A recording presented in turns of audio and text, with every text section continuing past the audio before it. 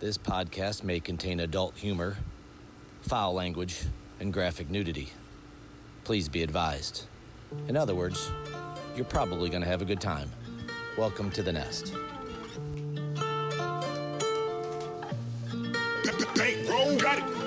I look real good today.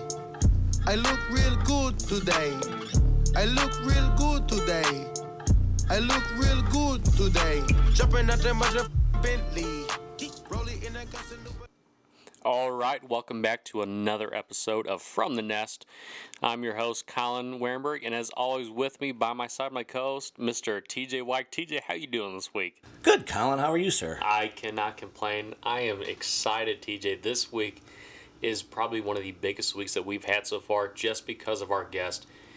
He is probably one of the most well-known people in Monroe County, someone that does more for anybody else and goes above and beyond and thinks about anybody else besides himself, and I think it is just going to be a very exciting week for us. Yes, I am pumped. Can't wait to talk to him, find out his inspiration, and find out a little bit more about his benefit.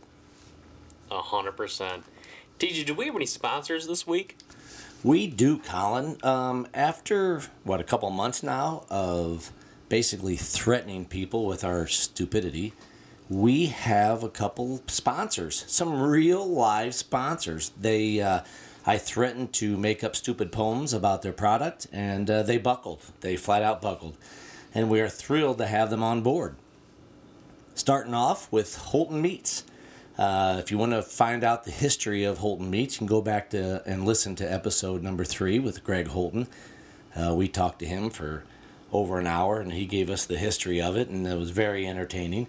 But they are locally owned and operated. Holton Meats started in 1940 as a little IGA store and turned into the giant hamburger machine that it is today.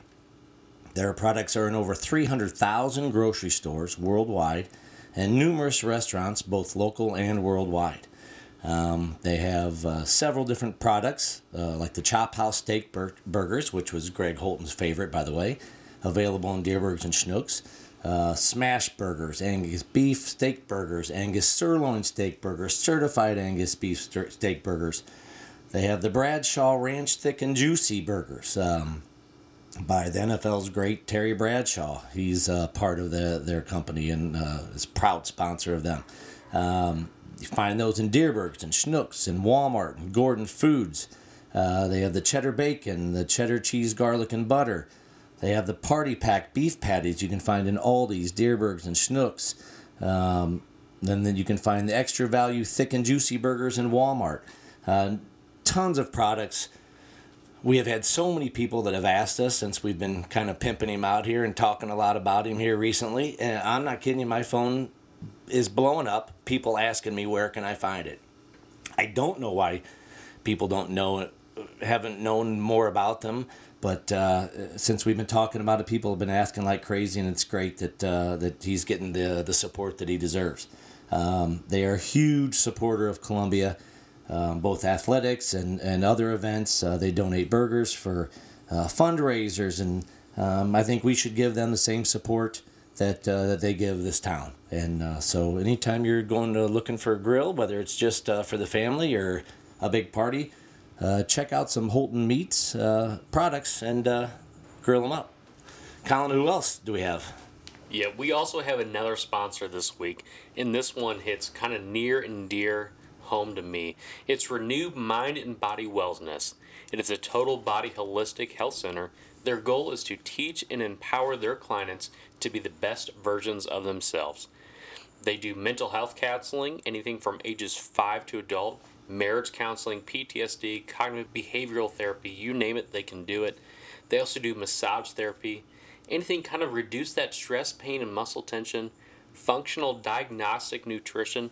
They kind of look to find the root of the issue that you're having instead of automatically going to treat your problem with prescription drugs.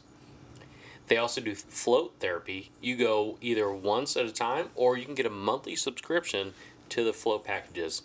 They also have fitness classes every weekday from 9 to 10 or Monday through Thursday, 6 through 7 p.m. They have far infrared saunas, and iconic foot detox and hydrotherapy loungers. Or you can rent their multi-purpose rooms for workshops, classes, weddings, or baby showers.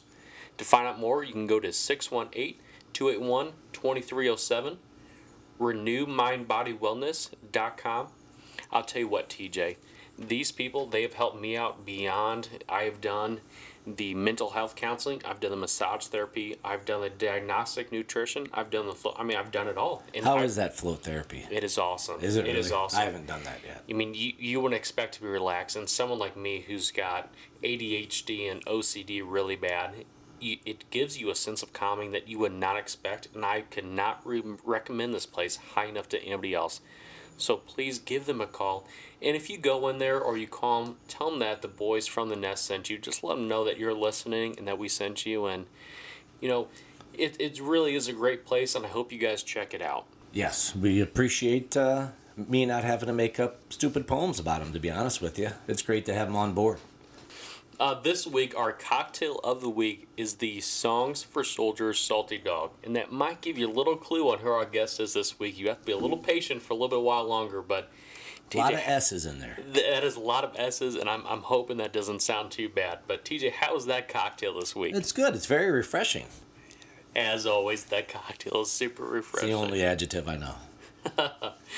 Your refreshing is the same as my absolutely. Yes, it is. We can't think of anything else. So we do have some exciting news, TJ.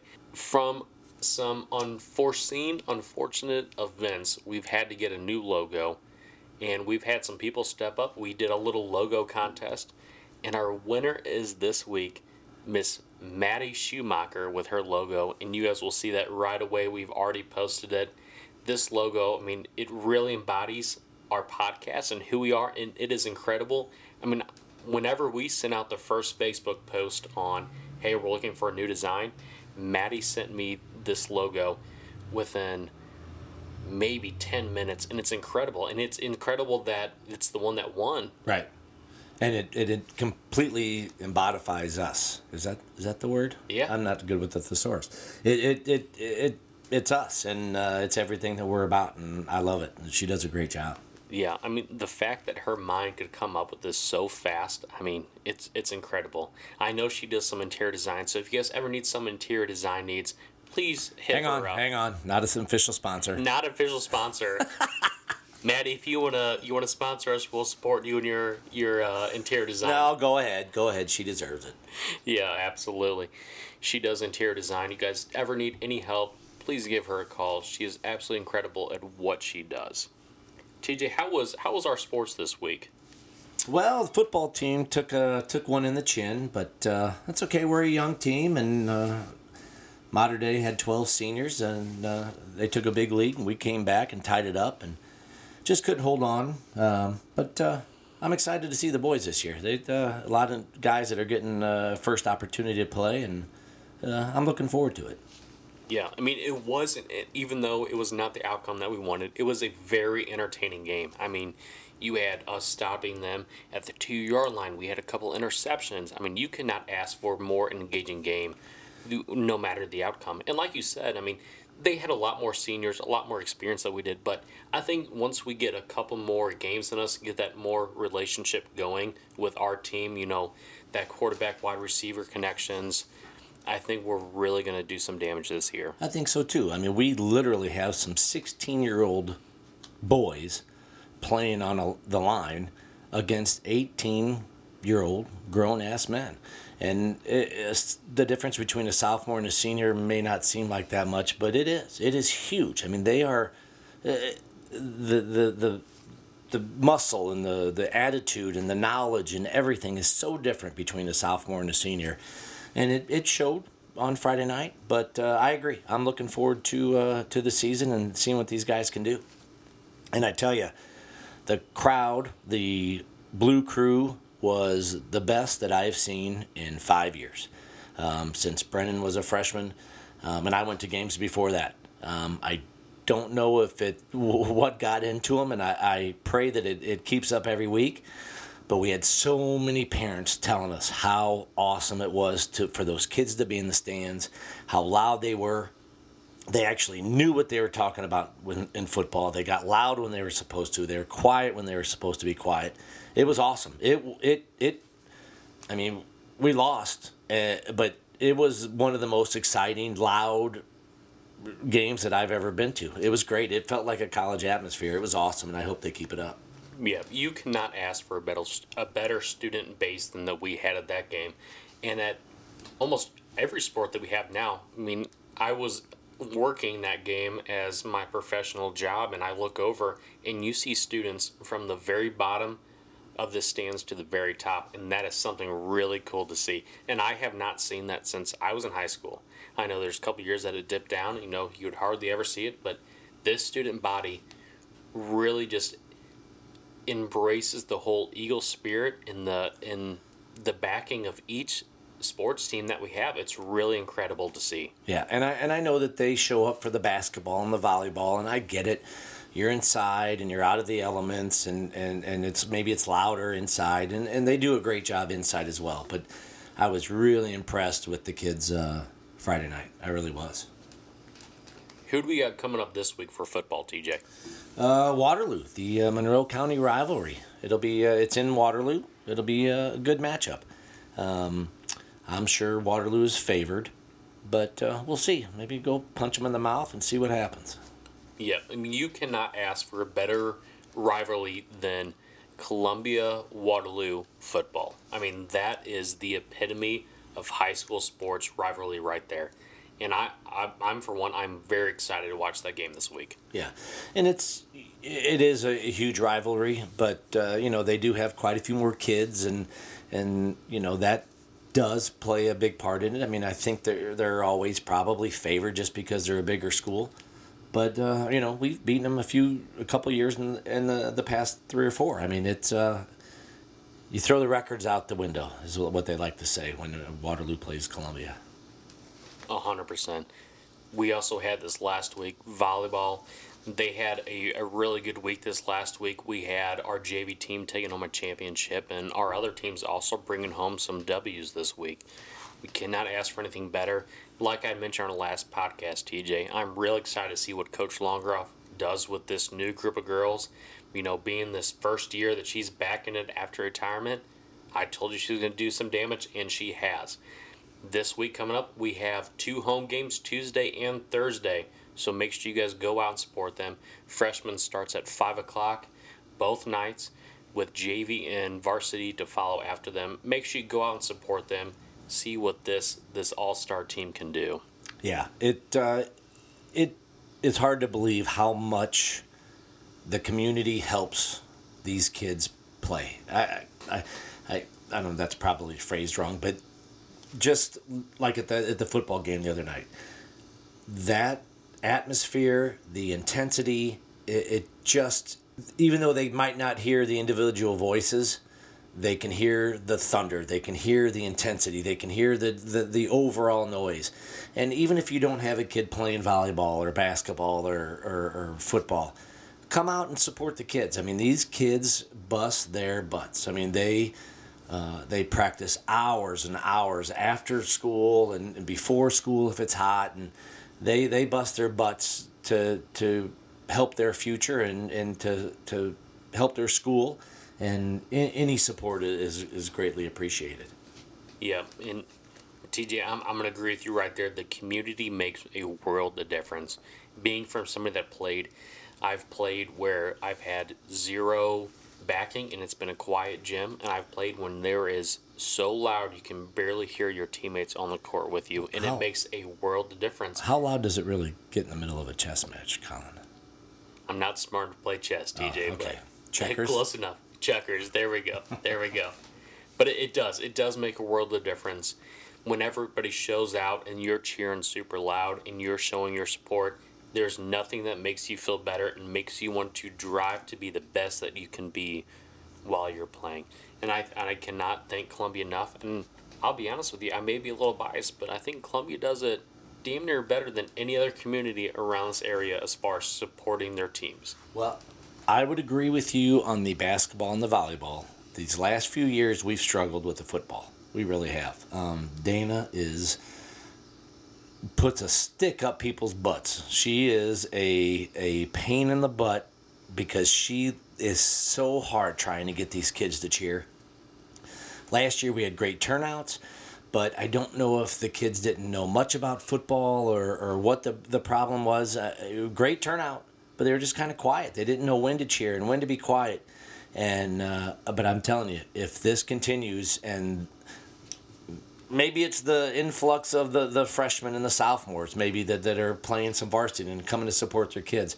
Well, the next 2 or 3 years looks great, and if they can teach these the younger kids as they continue, then it'll match right along with the basketball. I mean, I'm not kidding you. We had numerous people tell us how it was the most fun they've had at a football game in a long time, and it was really great to see. Yep, it takes that one strong leader, that student leader, to lead everybody else in those cheers and get everybody going. And I think we finally have that this year.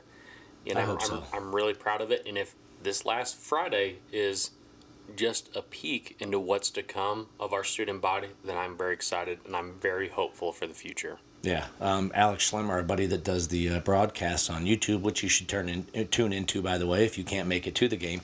But he even noticed at one point it was 4th down, and the crowd was so loud that they had to call a timeout. And he even noticed Coach Horner turn around and applaud the kids. That's how much of a difference they made. And I'm telling you, that hasn't happened in years. No. Well, also coming up this week, we have Queen of Hearts up at Aces Wild, also benefiting the Columbia Fire Protection District. We're up to 6,600 folks. If you want a part of that, please come check us out. Please come get your tickets. I mean, we are growing every single week, and we're excited to see what's to come. I mean, like I said last week, we are the highest in Columbia right now. If you want in Monroe County. In Monroe County, yeah. You want a piece of that action, come out, come to Aces Wild, come see me and TJ, get your tickets, hang out for a little bit. Hey, if you say that you're from the Nest, maybe me and TJ will even buy you a drink. You can have a little conversation about it. Absolutely. Yeah. Oh, and there you go. Stealing my pickup line right there. And now that it's not 127 outside, Alex has a great patio out there, and we've been cooking some burgers and hot dogs and having a good time, and it's a great cause, and it's a lot of fun. Yep. And like we said, too, this money goes back to the community. This is not just benefiting the fire department. This is actually benefiting you guys, benefiting our seniors that want those scholarships to go to college. Please come support those guys. Come support us. We'd love to meet you. Come tell us hi, and we'll buy you a drink or two. Yeah. So, Colin, now it's time for TikTok of the Week. Let's see if this works.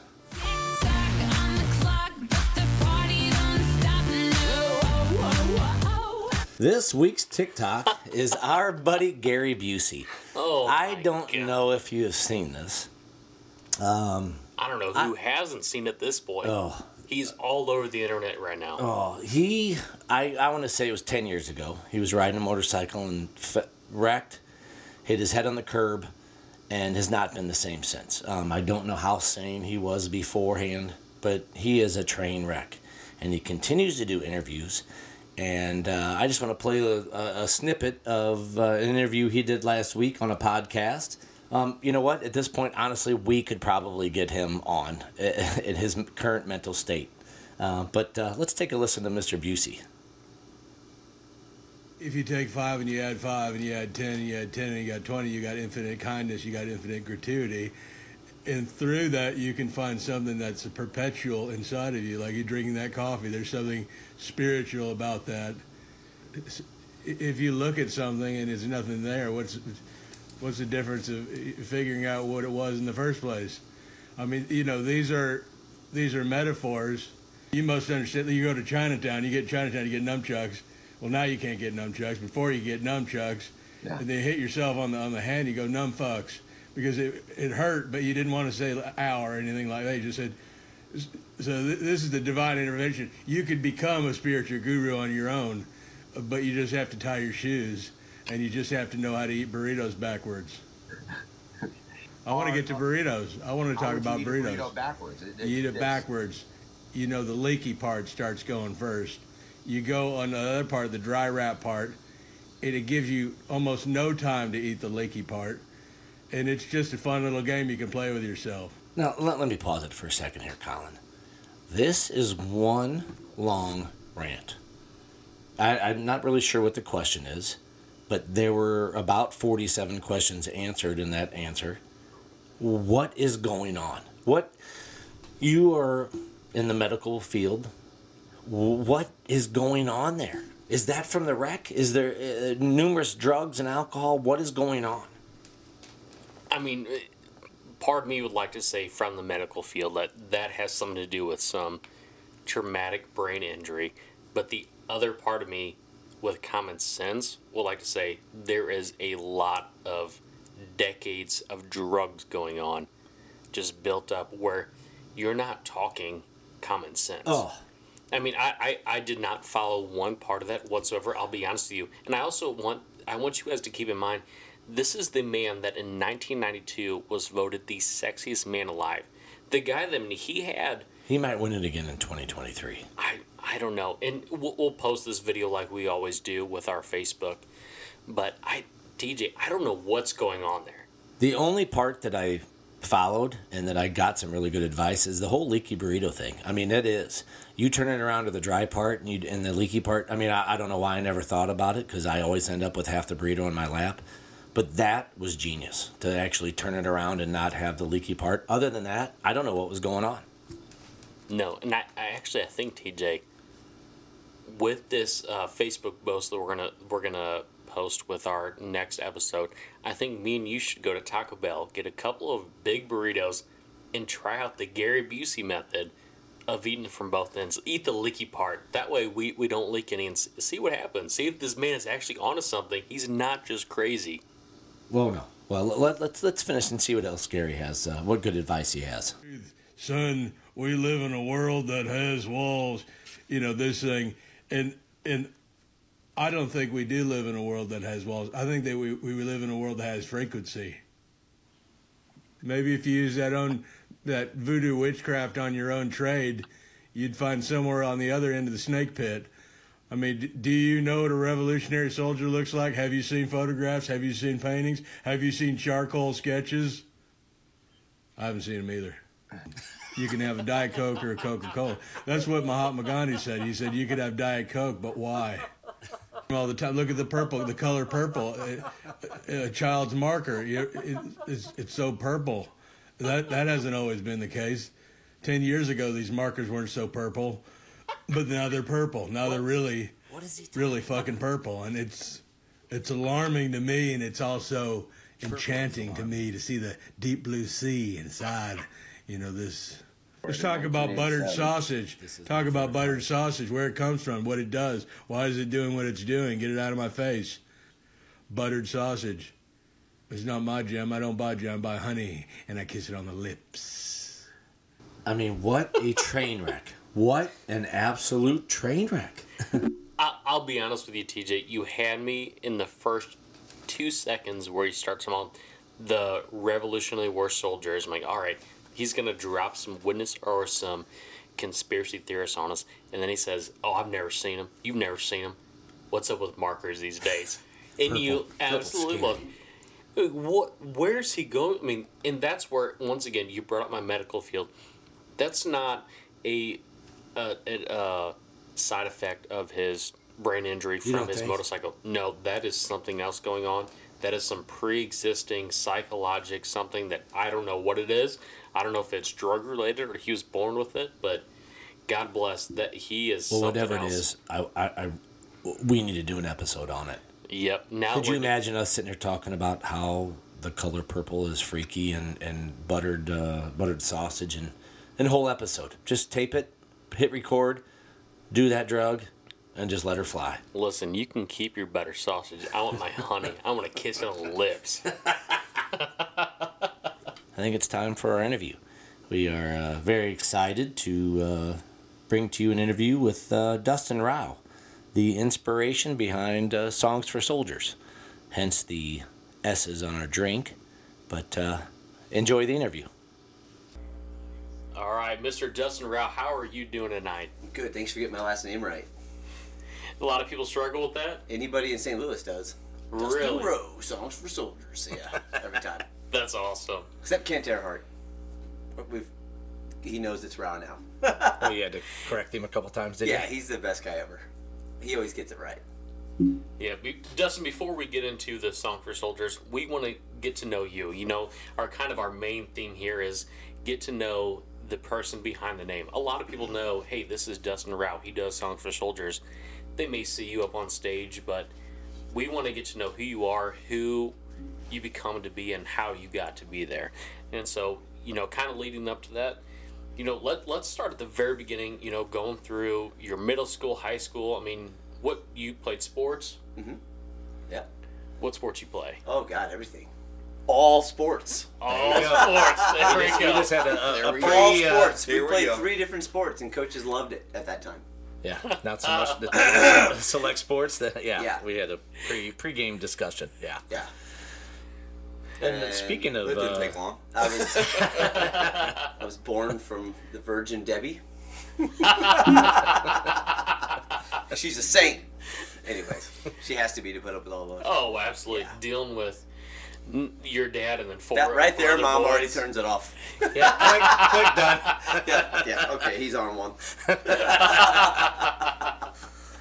Yeah. Yeah, I know. Born and raised, man.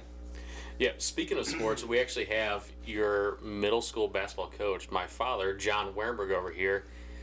Coach, what do you think about Dustin and his sports when you career? had him? Yeah. Truthfully, Honestly, yeah. Speak it out. I don't know if he'll remember this, but we had a really good team, but nice kids, like choir boys. I was like, God, I wish we had some nastiness. All of a sudden, from ICS comes Dustin Row. I was like, hope he can play. First practice, first drill, he's running down the sideline, trips over his own 2 feet, and does like a 3 rollover.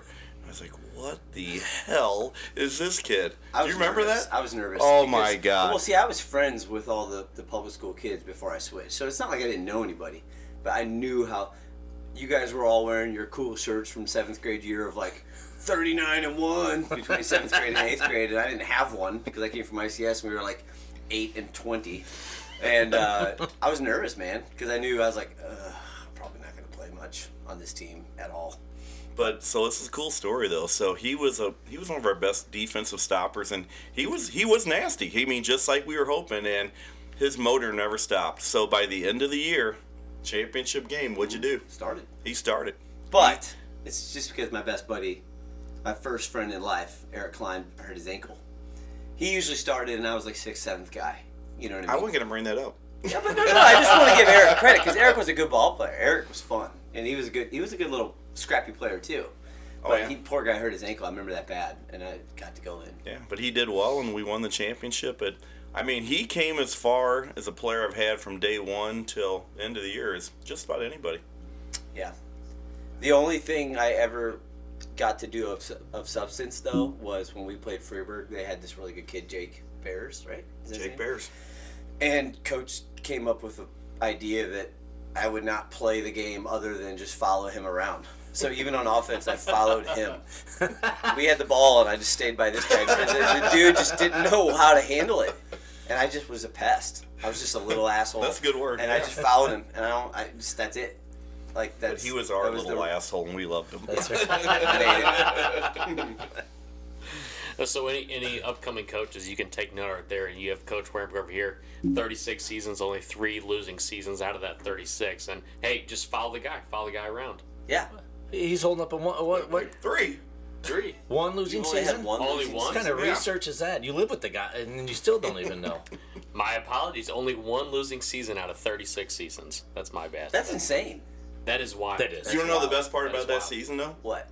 Our season? Freiburg, we had a losing season. Freiburg Oh. went 25-1, and we gave them their only loss. Really? Yeah, that was fun. Jake Steve's team. Okay. They were scrappy, so that was kind of fun. Coach could get you to feel like a god. He could get you to like run through a wall. You know what I'm saying? So we gelled well. And it wasn't just I didn't play hard. Like everyone on our team played really freaking hard. And it was because of you, dude. Yeah. 100%. I've had 2 boys that have gone through him, and yep, I can attest to that. you No doubt can't- about There's it. nobody that's never said that. Yeah. Opposite of that. He's blushing. You guys can't see it. Oh my God, he's red as a Definitely not the Mick Ultras. Oh, Lord. All right, so Big Dustin, ultras and blood thinners. A good old Lipitor. Maybe some Cialis. oh, Sorry. And it rolls. All the above. I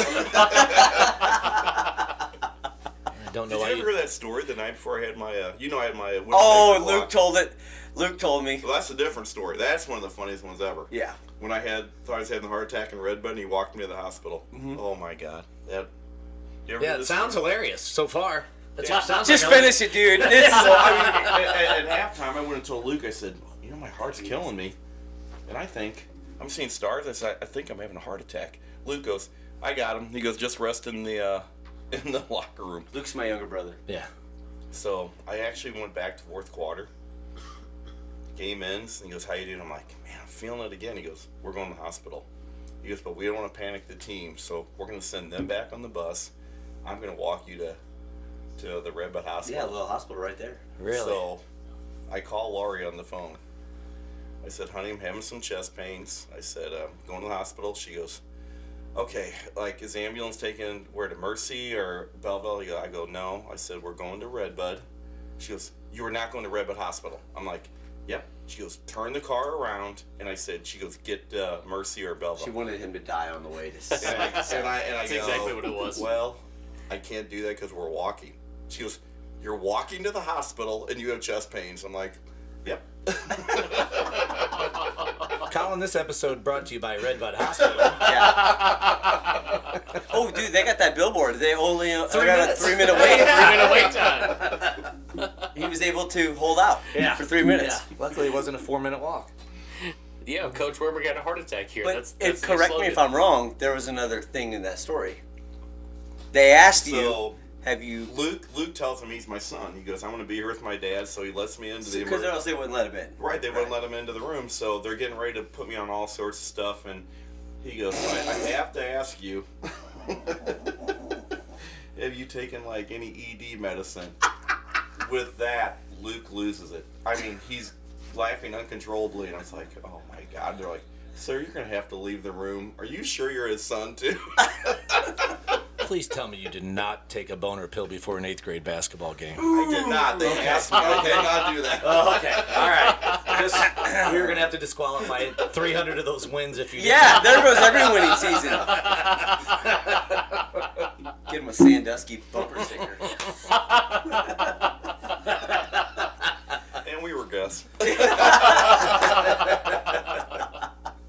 Oh boy. Oh, yeah. How do we just go from salt This and one's soldiers good. No. to Jerry Well, Jones? For anyone We that just does made a hear left this, turn. this is not going to be good. I walked into this garage thinking, am I going to get hurt? Am I going to get assaulted? There's going to be no substance to this podcast, but it'll be fun. Yeah. Oh, I mean, that's all we do. That's all we do is have fun here. So after 20 minutes, getting back on track here, Dustin. So after your high school, you joined the service. You joined the Army. Is that correct? Mm-hmm. Yeah. So what was that? What made you make that change? What made you that decision? Okay, so I'll be very quick. You know, don't have to be quick. Tell Okay. us it all. That's what There we're here was back to 8th grade. Hate that I keep getting rooted in this. It's going to lead to other stories, but like, whenever I do speaking engagements, I kind of stick to like this timeline I follow, and it's so weird because I can vividly remember about 3 or 4 major premonitions as a kid, that have happened and like come true, you know, and then other things have started premonitions, and they all just keep happening, right? So. And so my very earliest premonition of being in the military or of a war of some kind was in 1990-91 time frame when we were in the first Gulf War. Of course, I was only 7, you know. But a lot of Friday nights I would stay at my grandparents' house, and because my parents were in a bowling league, but I kept having little brothers, so I'm not sure they were ever at bowling. But whatever. Either way, I was at Once grandma's every 9 house. months. Yeah, exactly. They bowled every 9 months, every other year. But anyways, I remember being with my grandpa Bittner, Ralph Bittner, and grandma, and they lived in Macetown. And so the invasion or the liberation of Kuwait, because at that time in 91, you know, Saddam Hussein sent troops down into Kuwait, take the country, and we obviously liberated them from Saudi Arabia. And it was the first thing. I know Vietnam had some war footage. That was the first time that people saw, which is why it was so unpopular. You know, it was the first time this shit was playing out on people had a feel for it.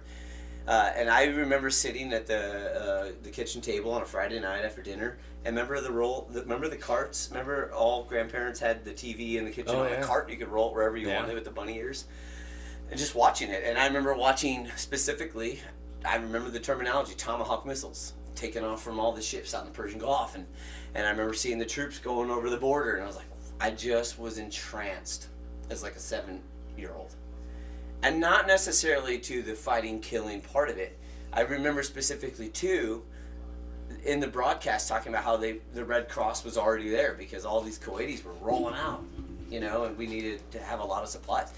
That was my first premonition of thinking, I'm going to have some kind of experience in this. Fast forward to our 8th grade field trip.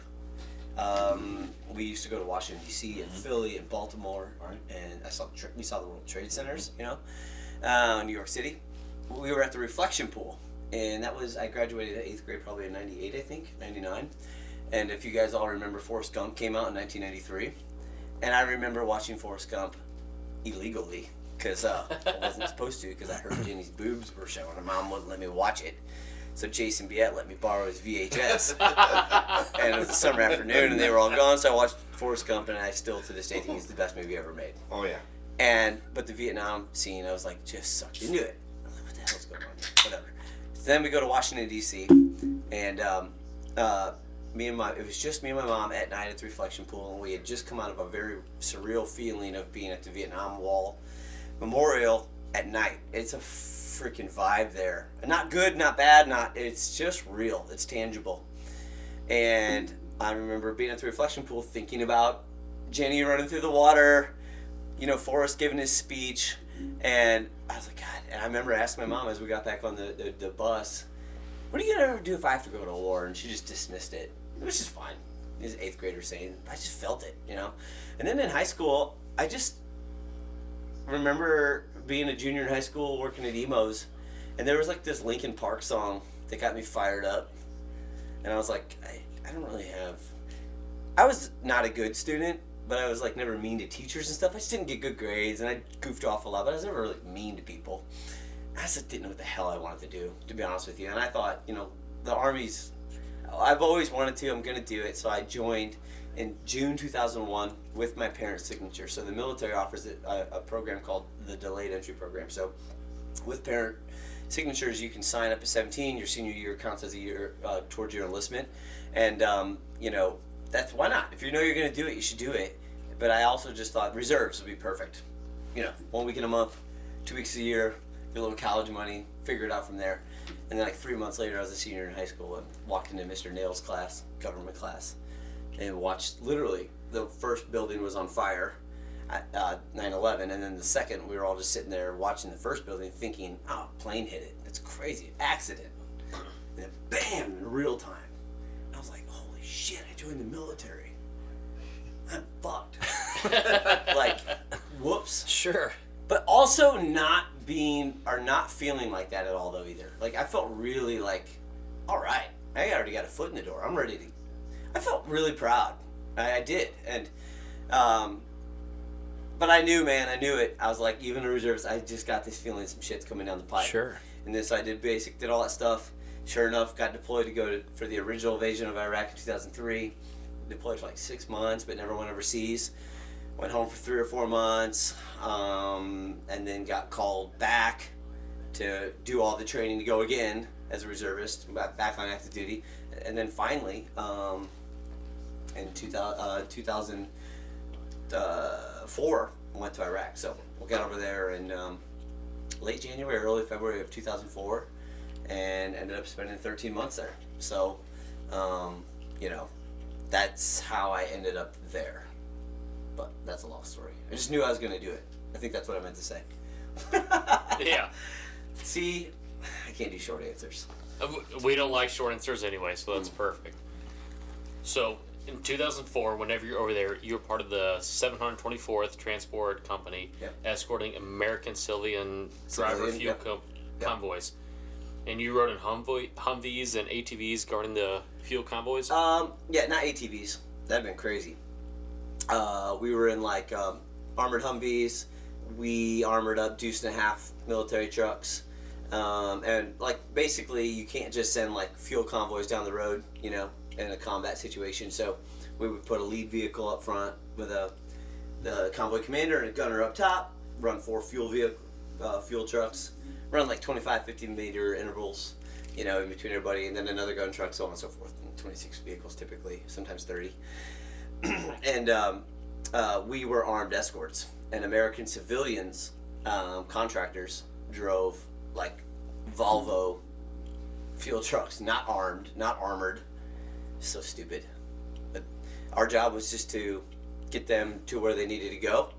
And like whenever we would get attacked, it wasn't to like stay and fight, just fight out of it, you know, then call in QRF, Quick Reactionary Force, and let you know what happened or whatever. But yeah, that was the gig. So like, how many times did you do that before? You know, I mean, was this all day, every day that you escorted these trucks? When I got to Iraq in February 2004, it was a pretty quiet situation still. You know, we had taken Baghdad, not me, but, you know, the U.S., like in April of 2003. And so when we got there, you know, we were thinking like, oh, let's go. Some dumb young soldiers like drinking Kool-Aid, you know, like fight. And it was like quiet, like our first 6 weeks, maybe 7, 8 weeks, like just nothing happened. Like, and I remember thinking, we're gonna fight, you know. And then, man, in April 2004, like, I think the Iraqi people had just had enough of no improvements in their life.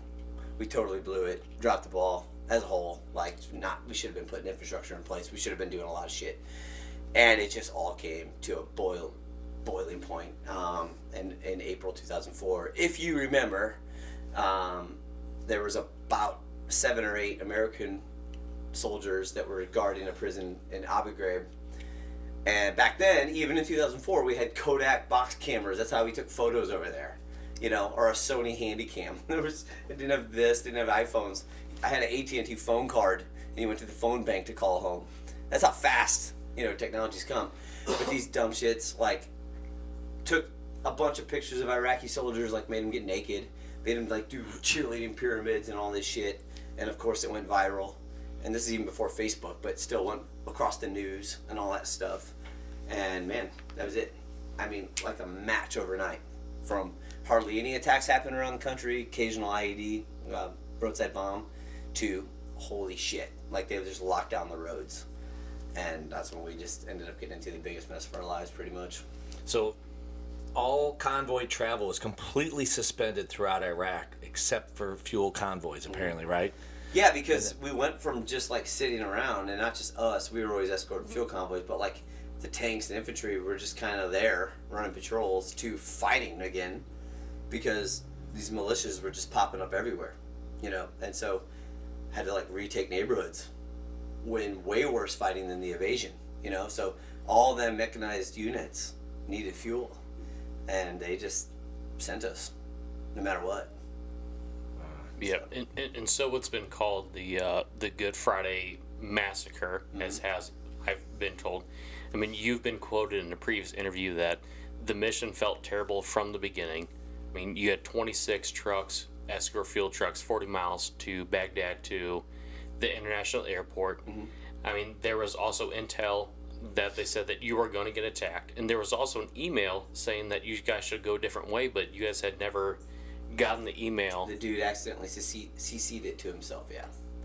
You know, the convoy commanders have I can't remember the name of the GPS system we used, but they could email the first vehicle and last vehicle. The assistant convoy commander had like essentially like a computer, like you see in police officers' cars, stuff like that. And so, yeah, there's 2 ways.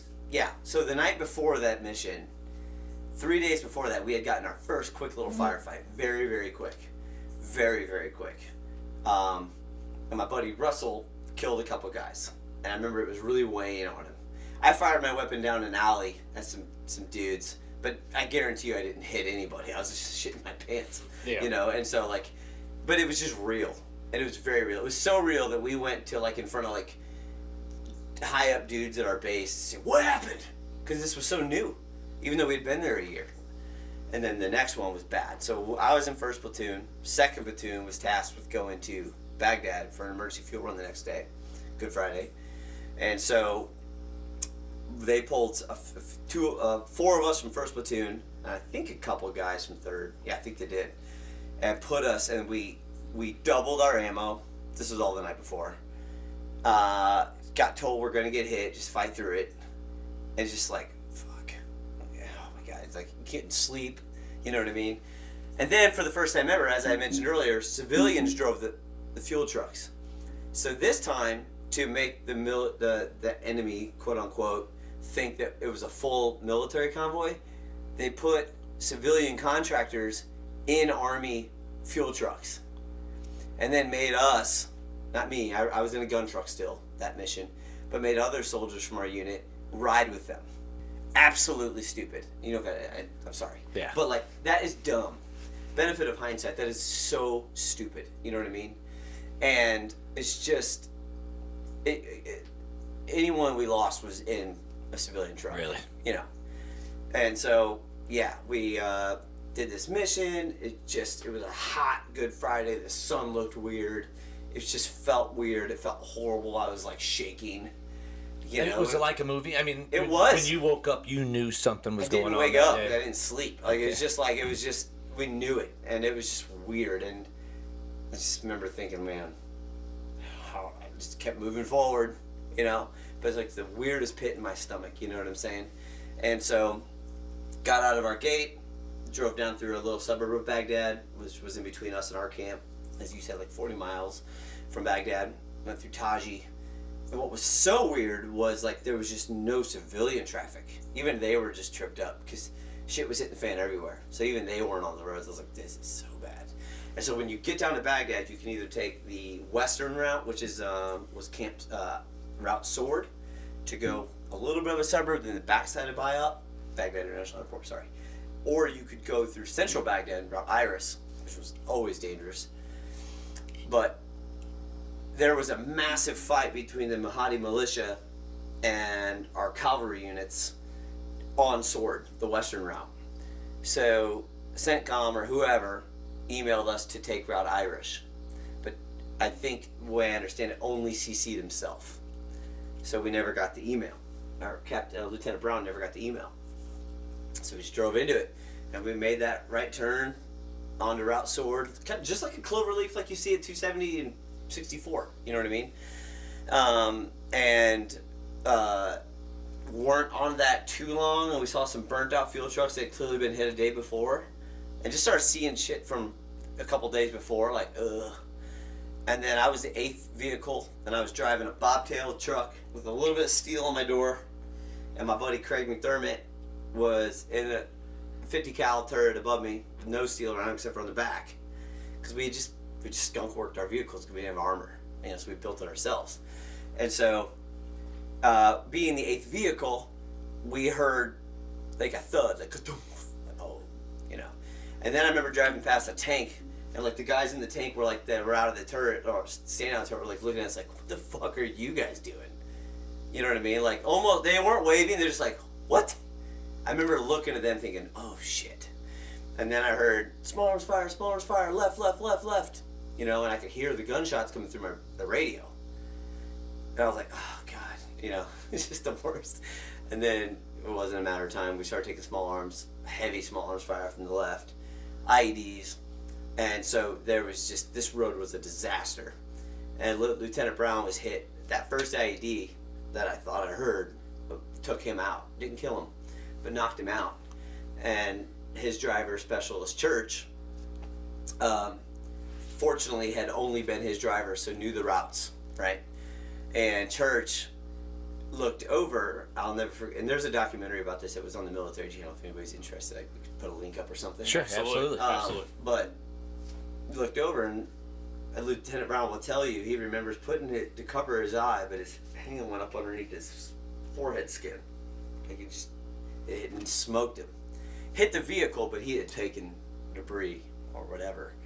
And he kind of went down, you know, and so ended up losing his eye, but he did live or whatever. But so Church then, 21, 22-year-old specialist, was now leading us through this. Wow. And later became, I'll get to it, but the first Army reservist to win a Silver Star since Vietnam. And so, long story short, so we get into it, taking heavy fire from the left, and when you do that, basically my job is to drive. And when Craig's reloading, just shoot out my window. just keep it loud, right? And then he gets back on it. And it's so funny because the only reason I can tell the whole story in full, I'm just admitting this, is because I've seen the documentary. I've talked to my friends a million times. The story's been well documented. It ended up being pretty much the worst attack on a supply convoy in the history of post 9/11 wars. And so I have a lot of perspective, so I know how to tell the story. But for me personally, I can remember like 5 things from it. And that was just like getting into it, Craig going nuts, starting to see fuel trucks like look like cheese shredders, were like little fuel popping out, right? And one thing that was different was like it was 90 degrees, April, Baghdad, full sun, and that JP8 fuel was getting on the road, and it was turning into a total black ice situation. So it's not like we could just gun it and get out because there was burnt out trucks. They had put shit in the road. We couldn't get. It was not normal. It was a full blown attack, And with that being said, we just kept fighting through it, and it just drove through this one. My second flashpoint was just like seeing a burning truck, driving through the smoke, hoping I wouldn't hit anything on the other side, feel the fire from that truck, and then that's my second flashpoint. My third flashpoint was like up ahead, there was an overpass, and I was like, holy shit, there goes Church's vehicle. Church is going over the overpass, now we're going to drive into this shit that we're taking it from. Well, he had seen that the road was blocked. I couldn't see that far. It was total blackout smoke. If you Google images from that, I mean, it just blacked out Western Baghdad because of all the burning diesel trucks. And so I saw Church, I was like, holy shit, what's he doing? Then I got up there and I totally saw the tanker that was blocking the road. It wasn't one of ours, it was something from previous. So we drove down through like a drainage ditch and got onto an outer road, just like we have here. And came around. My next flashpoint was coming around the Cloverleaf. I don't think it was the truck in front of me, but the truck in front of him, sliding off the road and just watching the diesel truck roll down it. And then come into a restaurant at 10 and not seeing anything moving. Well, if we would have stopped, we would have just been stuck. Absolutely. So then my next flashpoint was like coming over the overpass to follow everybody. And then we started sliding off of it. I was like, we're going to go off the other side.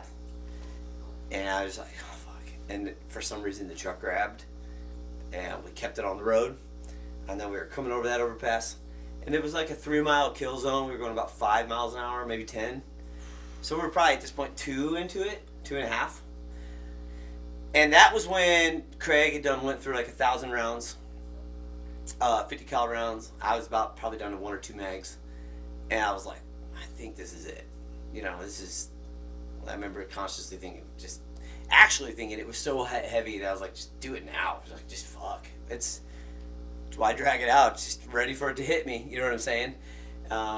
And about that time of feeling totally screwed, like I looked to my left and there was so much smoke. Normally by that point, if you're the 8th truck out of 26, you see a bunch of trucks behind you. You couldn't see nobody. There was the 1 or 2 behind me. That was it.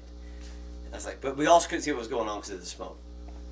And then I looked forward, and like way down this main street road that we had to drive through where they were getting attacked from, I thought I saw like M1 Abrams tanks, our guys. I was like, whoa, and we just barreled down us 6 trucks and just drove through it, fought through it, and got to these M1 Abrams. They're waving us around. We turned the corner of a city block.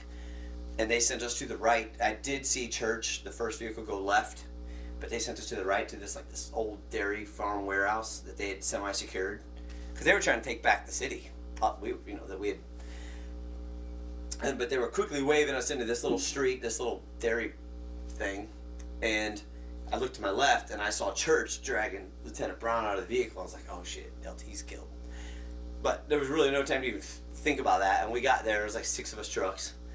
And everybody was hit, except for me and Craig. So we just started helping bandage guys up. You know, the Cav guys pulled in. They sent not an Abram, but they sent a Bradley fighting vehicle.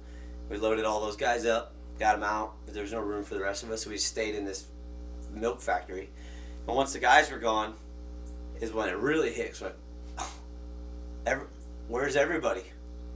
You know, and we're just trying to piece it together. Well, that was kind of the end of our day. You know, Church had turned left to get LT some medical help, and then had told the Cav, like, dude, there's like 20 more trucks. We got to go back. And they're like, no, dude, it's way too hot. You cannot go. And he's like, fuck it. So he just took his Humvee and his gunner and they went back in. Is that right? Mm-hmm. They went right back in. And then the Cav, the way I understand it, was like, fuck, this dude's crazy. They went with him.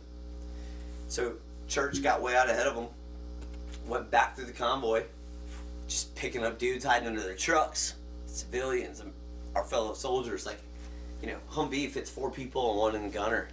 And he actually, my buddy Lamar, who's a St. Louis boy, was also with me in it. He was the last vehicle.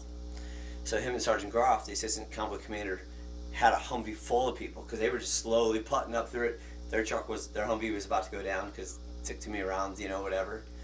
And about the time they thought they were fucked, Church got in the window. Hey, you guys need a ride? Like a movie. You know, he had a good Humvee. The Cav had followed him.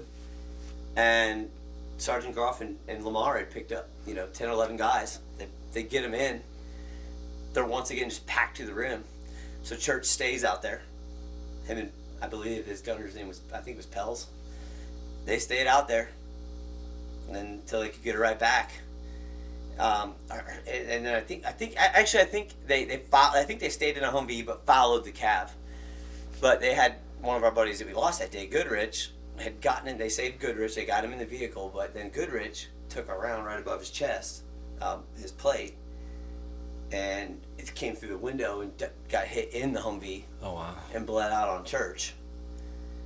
And so these guys show up to the metal. I'm like, oh.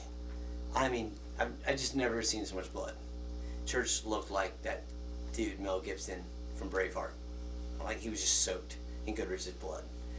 And I just remember thinking it's so vivid, and so, but he literally, saved like 12 dudes and eventually got the Silver Star. That's amazing. A year or two later, so you're right. That's a story always worth telling, And so when it was all said and done that day, I was one of 6 trucks out of 26 to make it through it. And me and Craig were the only truck that didn't have dead or wounded in it. And, we ended up losing Goodrich. Sergeant Cross, we never found him. They found his remains later. He was burnt up in a truck. And then our buddy Matt Maupin, he was still missing. Sure enough, a few days later, Al Jazeera released a video of, him at gunpoint. And at that time, that was happening with, never an American, but like it was happening. So they had him. So then it became really big news. And all the while, local or news stations back home were saying 724th is in this huge thing and all this smoke and fire everywhere. And so all of our families back home saw that and then didn't hear from a bunch of us till Easter Sunday. So it was just a real freaking debacle. What was that phone call like home? I called. It had to be early because I called during the day on Easter. So it had to be really early. So if we got attacked on Good Friday at noon, I remember that would have been 3 a.m. here. And my mom woke up sick to her stomach. It's just weird, all this stuff, without even knowing, without even turning the TV on, right? It was good. I didn't really know what to say. I was like, I'm alive. Yeah. But they flew us back to our base because we didn't have any vehicles. So then fast forward to June, there was another video that came out, an execution video of Matt being shot. But it was really dark, grainy, I think all of us thought it was him. It looked like him. I hope for the sake of his remains not being found until 2008, it was him, and he wasn't held captive for longer, right? But yeah, they finally found his remains like 3 years after we got home. But that was only in the third month of our tour, so we had another, 9 to go, and nothing of that scale happened. But we still had plenty more shit happen. Nobody else got killed, but we had guys lose fingers and legs blown out, and a bunch more shit happened. A lot more firefights and IEDs and shit. So it was crazy. So how on your toes? I mean, what does that do to change? Where you were like, oh, I want to fight. Where's the fight? No, Where's the fight? I had a phase where I was like, I was shaking to go back out on the road. I'm not even gonna try to fake it, or lie about it. I was scared shitless to go back out. But we went back out 3 or 4 days later. Oh my! But this time we had to get to the Marines out in Fallujah and Ramadi area, and the Marines didn't fuck around. They sent 4 Humvees for the front of us, 4 additional Humvees for the back of us, and a Huey and a Cobra. Dudes are mental. Sure enough, man, we got it. We got hit right away. A white vehicle came by. Every time an IED would hit our vehicle, we'd see a white Tahoe's going the other way. For some reason, the fighters had these white Chevy Tahoes. And I'll never forget the convoy commander was like, light that vehicle up. And we all did. And then I remember thinking right afterwards, like, God, fuck. I hope. And sure enough, like, the last guy to come out of the window had a gun. I was like, oh, good. Like, glad it wasn't wrong. Right. Does that make sense? Sure, absolutely. That's the shit that haunts people. Sure. Right, and so right away, first mission, just that shit happened. I'm like, God damn it. But then, you know what? I got really weirdly, psychotically used to it. And ended up doing about as many missions in our unit as anybody. I just hated sitting around, just kept going on them. And then ended up becoming a gunner myself, so. Really? Just the way it was. Wow. So much so that by the end of it, I didn't want to even come home. I was like, fuck, I'm good at this. Like, I'm just going to stay here. Well, yeah, that's what But I was wanted to wondering. come home. Yeah. Common sense prevailed, and I got on that fucking plane. But, yeah, it was a crazy year. For sure. And I was only, 12. I think I turned 20 there. Halfway through it. So. And just the immaturity now that I think of an 18 or 19-year-old. I mean, it's more than grown up. I mean, that just completely changes you as a human being. Yeah, it does. You eventually kind of get presented with either this is going to eat at you and not be pleasant, or you're going to find a way to move past it. But I always say this, because I don't know if it's talked about much. And again, I just kind of mentioned it. The only reason I can tell that April 9th story in such vivid details is because of all the documentary and hearing all of it so many times. I know what happened. But with that being said, I really think the reason why I'm okay is because I can't remember it. So in that day and all the other firefights that happened after that, we were fully engaged. I was always on a 240 Bravo machine gun. Some firefights would rip off 300 or 400 rounds. So. But I can only remember flashpoints. I can't ever remember seeing, my brain just doesn't let me see it. And I used to feel really guilty about it, that I wasn't messed up. I just now, at 39, I'm just like, that's just my brain keeping me all right. Absolutely, yeah, and I love sure. it. Like, I'm grateful for it. I hope it just stays that way. Because, like, I can just remember the first RPG that goes past. I remember fighting.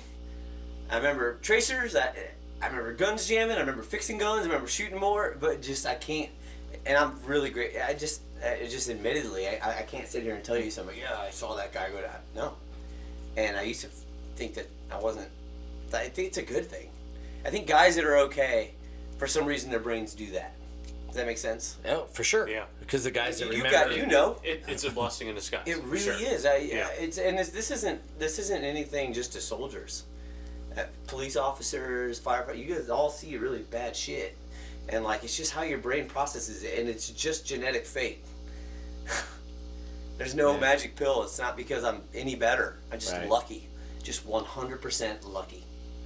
Yeah, definitely. And whenever I have people tell me that, you could get all this from the VA, after that you should be messed up.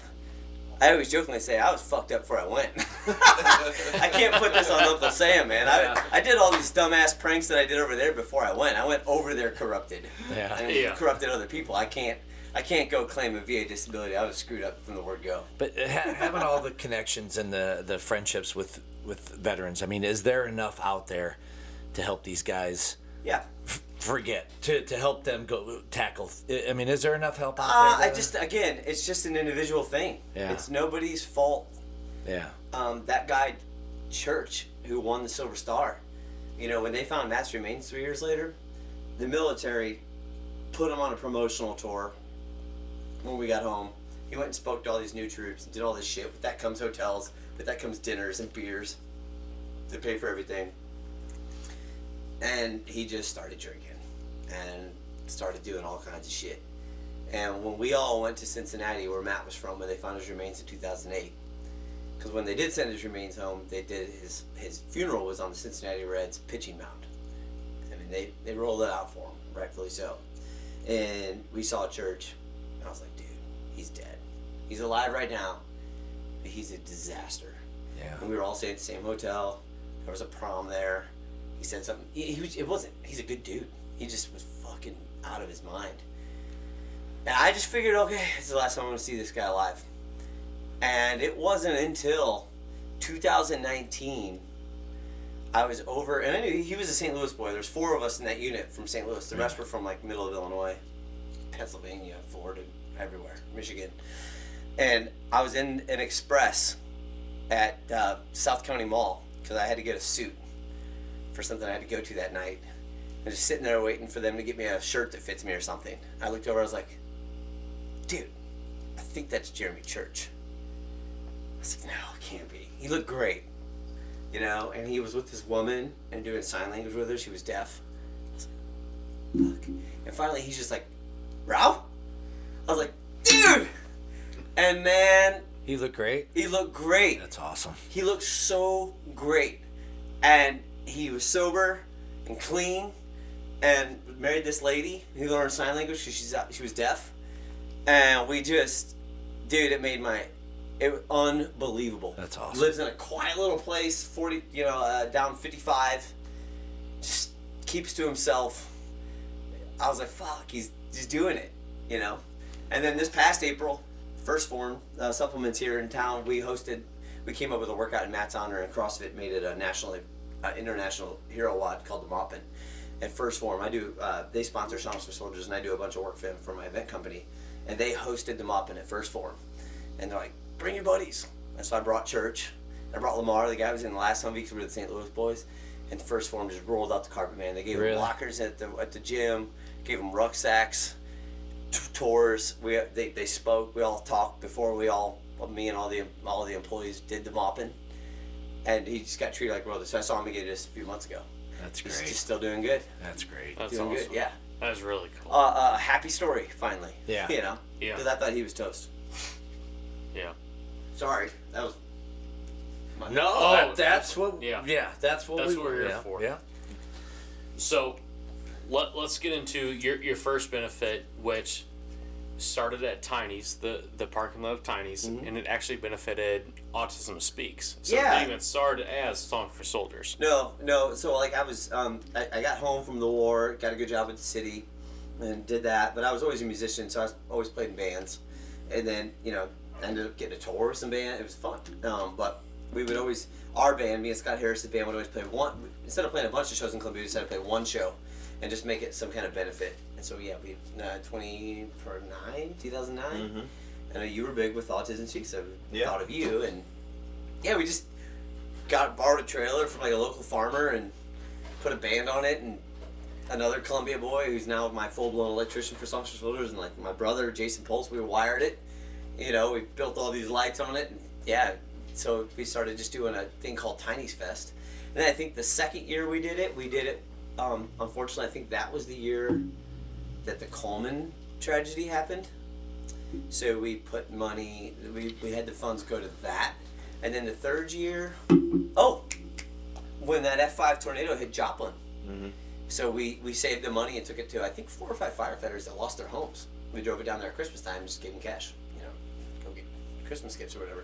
And then the fourth year, Tyler Dillon, one of your former students, local guy, his mom's now a huge part of our 10-person team that pulls this concert off all year long, had a pretty aggressive form of testicular cancer.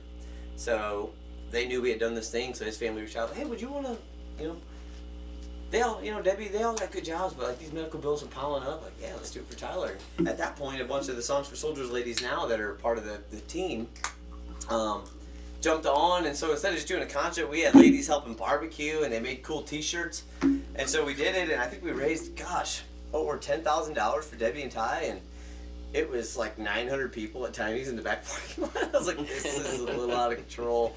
And not long after that was in October, somewhere around May or April of 2013, I was just on my little happy ass mowing out at the city park.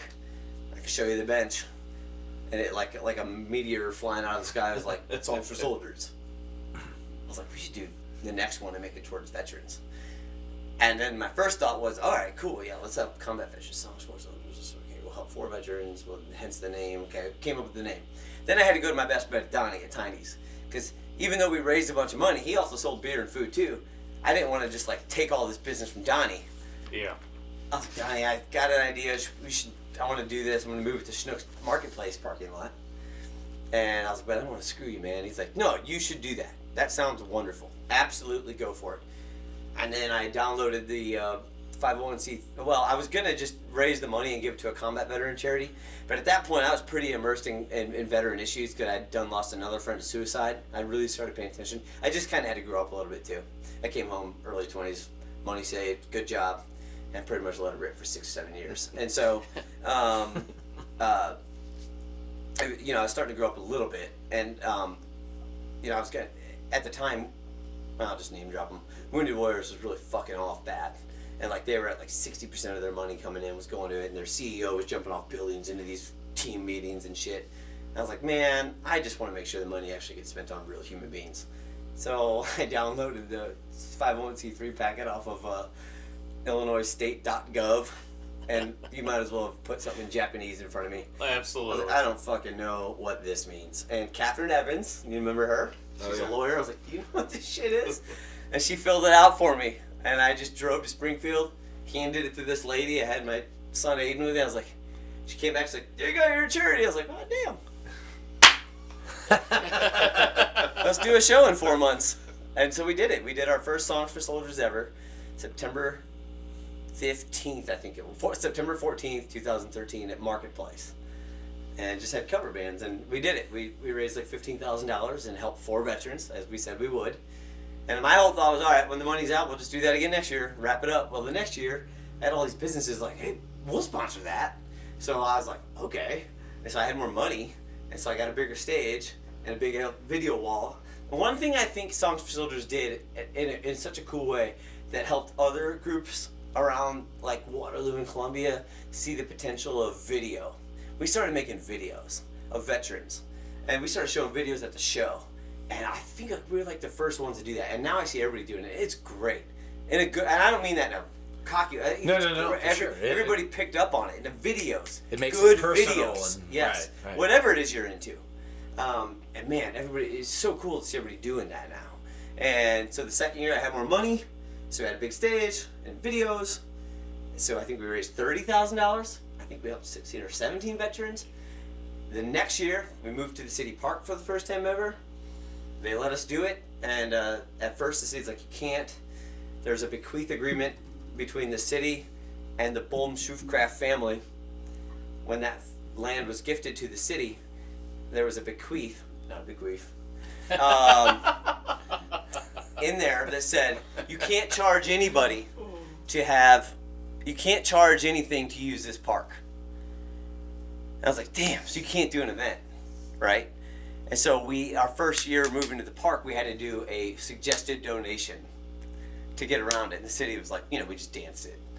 And then something else came up for the city for some other thing. And the city attorney was back reading this agreement. And this guy calls me 6 months after our first show at the park. Dude, I just found something in this city agreement with Bohm-Schufkraft that you can only charge something if it benefits soldiers and sailors. And this is back in the early 1900s. Really? That's what it was called back Never then. heard that. There was no Air Force. Soldiers and sailors. That's all we had. Yeah. So we literally were, or any veteran thing was the only thing that you could crazy. actually charge a price for. So then we obviously charged tickets. So we did another year out there, and then our 5th year out there is when we went to 2 nights. We brought Bret Michaels in, which was super cool. And then the 2nd year we went with country artists and Granger Smith and Diamond Rio. And then the next year we went with 38 Special. We went with 2 headliners each night. 38 Special and Jordan Davis and Chris Shiflett from the Foo Fighters. Yep. And then the next year was the year off, 2020. And then COVID. Yeah. and then, gosh, Night Ranger, Josh Turner, Alexander K. What else have we done? You hit Tonic. Low Cash, Tonic, Low Everclear Cash, Stir. Yep. I'm missing one. But how do you get from having Dazed and Confused play in the back of Tiny's to calling these bands, to calling their agents, to getting the light shows and the stage hands how did you learn all this stuff? I don't know. When I was a kid, I remember going to my first wrestling show with my dad. Took us all to the wrestling show over at Enterprise or Kiel Center. Mm-hmm. And I remember like watching the show. It was awesome. Kane and Shawn Michaels are fighting. This is great. But I remember I couldn't stop staring at like all the lighting rigged from the ceiling. I was so entranced with shows. Like not just the dude playing the guitar or the wrestler, like the lights. And I just was staring at the ceiling like, how the hell did they rig that? Oh, I see. And so I just like always, so when I would get home from wrestling, I would move a panel of drop ceiling in the basement and take yarn and I would 4 square Christmas lights to drop in stadium lighting over my wrestlers and my ring. And then I had the entrance music in my boombox and I hit play and Shawn Michaels came in. And then in summertime, I'd shoot fireworks behind Shawn Michaels coming in, like outside, and do SummerSlam outside. I just always like making shit like shows, and I like playing music. I don't know, I think I just like had something in there, and I just met the right people in the St. Louis industry, and started creating shit. I just like curious, and I just always try to think of something fun, and more fun. Yeah. And then we've added fireworks, and this year we got a cool surprise. I'll just wait. It's gonna be really awesome, but. While my band's playing Thunderstruck, something really badass is going to happen. Can't wait. Can't wait. I'll just say this. It required an FAA license. Oh boy. You boy. know it's going to be good though. Yeah. You know it's going to be good. I don't know, dude. It's just organically. And the one thing I think Songs for Soldiers has done correctly as a team is we've grown properly. We didn't just do what we do now in the 2nd year. We've gotten to this point very organically. And as more sponsorship dollars allow, more stuff we can do. But with that all being said, the original goal of Songs for Soldiers was to help 4 veterans a year, hence the name. And now we've, this is our 10-year show in a couple weeks, and we've spent like $1,200,000 on like 780 veterans and their families from all over the country. Wow. And not even locally. Yeah. Wow. Yeah. So it's cool. San Diego, Virginia, those are big military hubs with bases. So we're in those areas. And so, yeah, I don't know. It's just has happened. That's awesome. I still don't really believe it either. Yeah. So as you continue to grow, are you ever going to get too big for the park? You're always going to. Good. That's good to hear. Yeah. It's perfect out there. That's its home. Yeah. And this has led me to doing large events for a living. I own my own event company now, and I do a bunch of large events all around St. Louis, and they're all great, but none of them feel like this one. And when you do a high quality production and actual concert in a small town that doesn't otherwise have that, it's the vibe. You don't feel that at Fair St. Louis. I'm sorry, no disrespect. You just don't. I like doing that event, but like it's great. But the minute the stages start coming, like tents are being built next Wednesday already because they're so stacked up with clients. That's when all the chatter starts on Facebook and all the old people in Columbia are like, what are they doing? It's like, just building tents, man, because like we're out of time. So like, whatever. But then when we start pulling shit in that park, Jason Donjon will tell you, Chief Donjon, like park traffic goes up 99%. And it's all of our retired, God love them, Columbia folks just driving through, Not even looking at the road. Oh Not gonna overdo it. Oh yeah. And it's cool. They're not mad about it. Right. We're not just coming in and making all this money personally. It's a good thing. Right. They're not even mad. I think it's the one kind of concert that can happen without them being pissed. Right. And they support it. You know, it's good. Now, you said that the Songs for Soldiers is the one that you feel the best. I mean, when you talk to the talent afterwards. Yeah. Well, They but feel I mean, it too. Do they? I Yes. mean, the Brett Michaels and those guys, do they 100%. feel different than playing at Riverport or whatever it's called 100%. now? It's different. Really? Yes. That's awesome. They all say it. Because Every they one meet of them. some veterans too, also, don't they? Yeah. Well, the guy that when you bring in artists, you got to have somebody dedicated to driving that artist around. You got to have a 15-passenger van, and the guy that does our driving, he's done it for 3 years now, Chris Titan. We bought him at Bi County donated a new X Mark to this guy because he got smoked by an IED in Iraq. And I took it over. He lives in down Fenton area. Arnold, sorry. And he has a steep ass yard and his ankles are shot. And so we got him a mower thanks to Bi County here, small engine X Mark, and he's my driver. So like they're asking questions and he's like, oh yeah, they helped me. And next thing you know, he's introducing like last year, Low Cash. He had told the story about Matt Maupin to these guys. Really? And they asked Chris, can you go find Carolyn, because she flies in for the show every year. She's from Cincinnati. And Low Cash just spent 30 minutes with her. That's awesome. Yeah. And then, like, I think that a lot of times our artists go up to Bare Hands to get a workout in. My friends own that gym. And I got a call from somebody last year on Saturday. It's like, is Low Cash walking down Main Street? Because they just wanted to walk. With a weighted vest? Like, yeah. No. They were in there. Yeah. I was like, yep. They are. They didn't want to ride. They wanted to walk. It's cool seeing them do TikToks and shit on our tennis courts and backstage with Algin and Kay. They were doing a Bud Light drinking game. Like, it was funny. It's just, Really? I like it. Yeah. And That's awesome. my dad usually takes, he has a few times taken like guys fishing from bands. He almost had Josh Turner's fiddle player like 20 minutes. We got him back 20 minutes before the show and they left at 4. Took him out to Mike Stump's pond and Dad's like, I tried to get the guy to leave. He just likes catching bass. Then right after they were done, I walked backstage to the bar we had backstage, and here's Sean and my dad right back at it, talking about fishing, killing shit. It's just charm, man. There's just like this. I remember the year we had Granger Smith. My daughter was so excited, and at the time she was little. She walked in. She's like, Dad, there's Granger. And Granger turned. I was like, Hey, man, what's up? I was like, I'm Dustin, it's the charity or whatever. Sorry, she won't bother you. What's your name? And kids always strike the tone, right? She goes, well, did you bring your kids? Because she sees his kids on Instagram and stuff. He's like, no, usually don't. She's like, there's a park here. They could have came. He's like, starting to feel bad about this, sweetie. And she just cut him down. You know what I mean? They could be here, and you could tell he's like, damn, they could. So it was good. It's just, those little things happen. To this day, Chris Shiflett from the Foo Fighters, really guitarist, he was here playing with his own.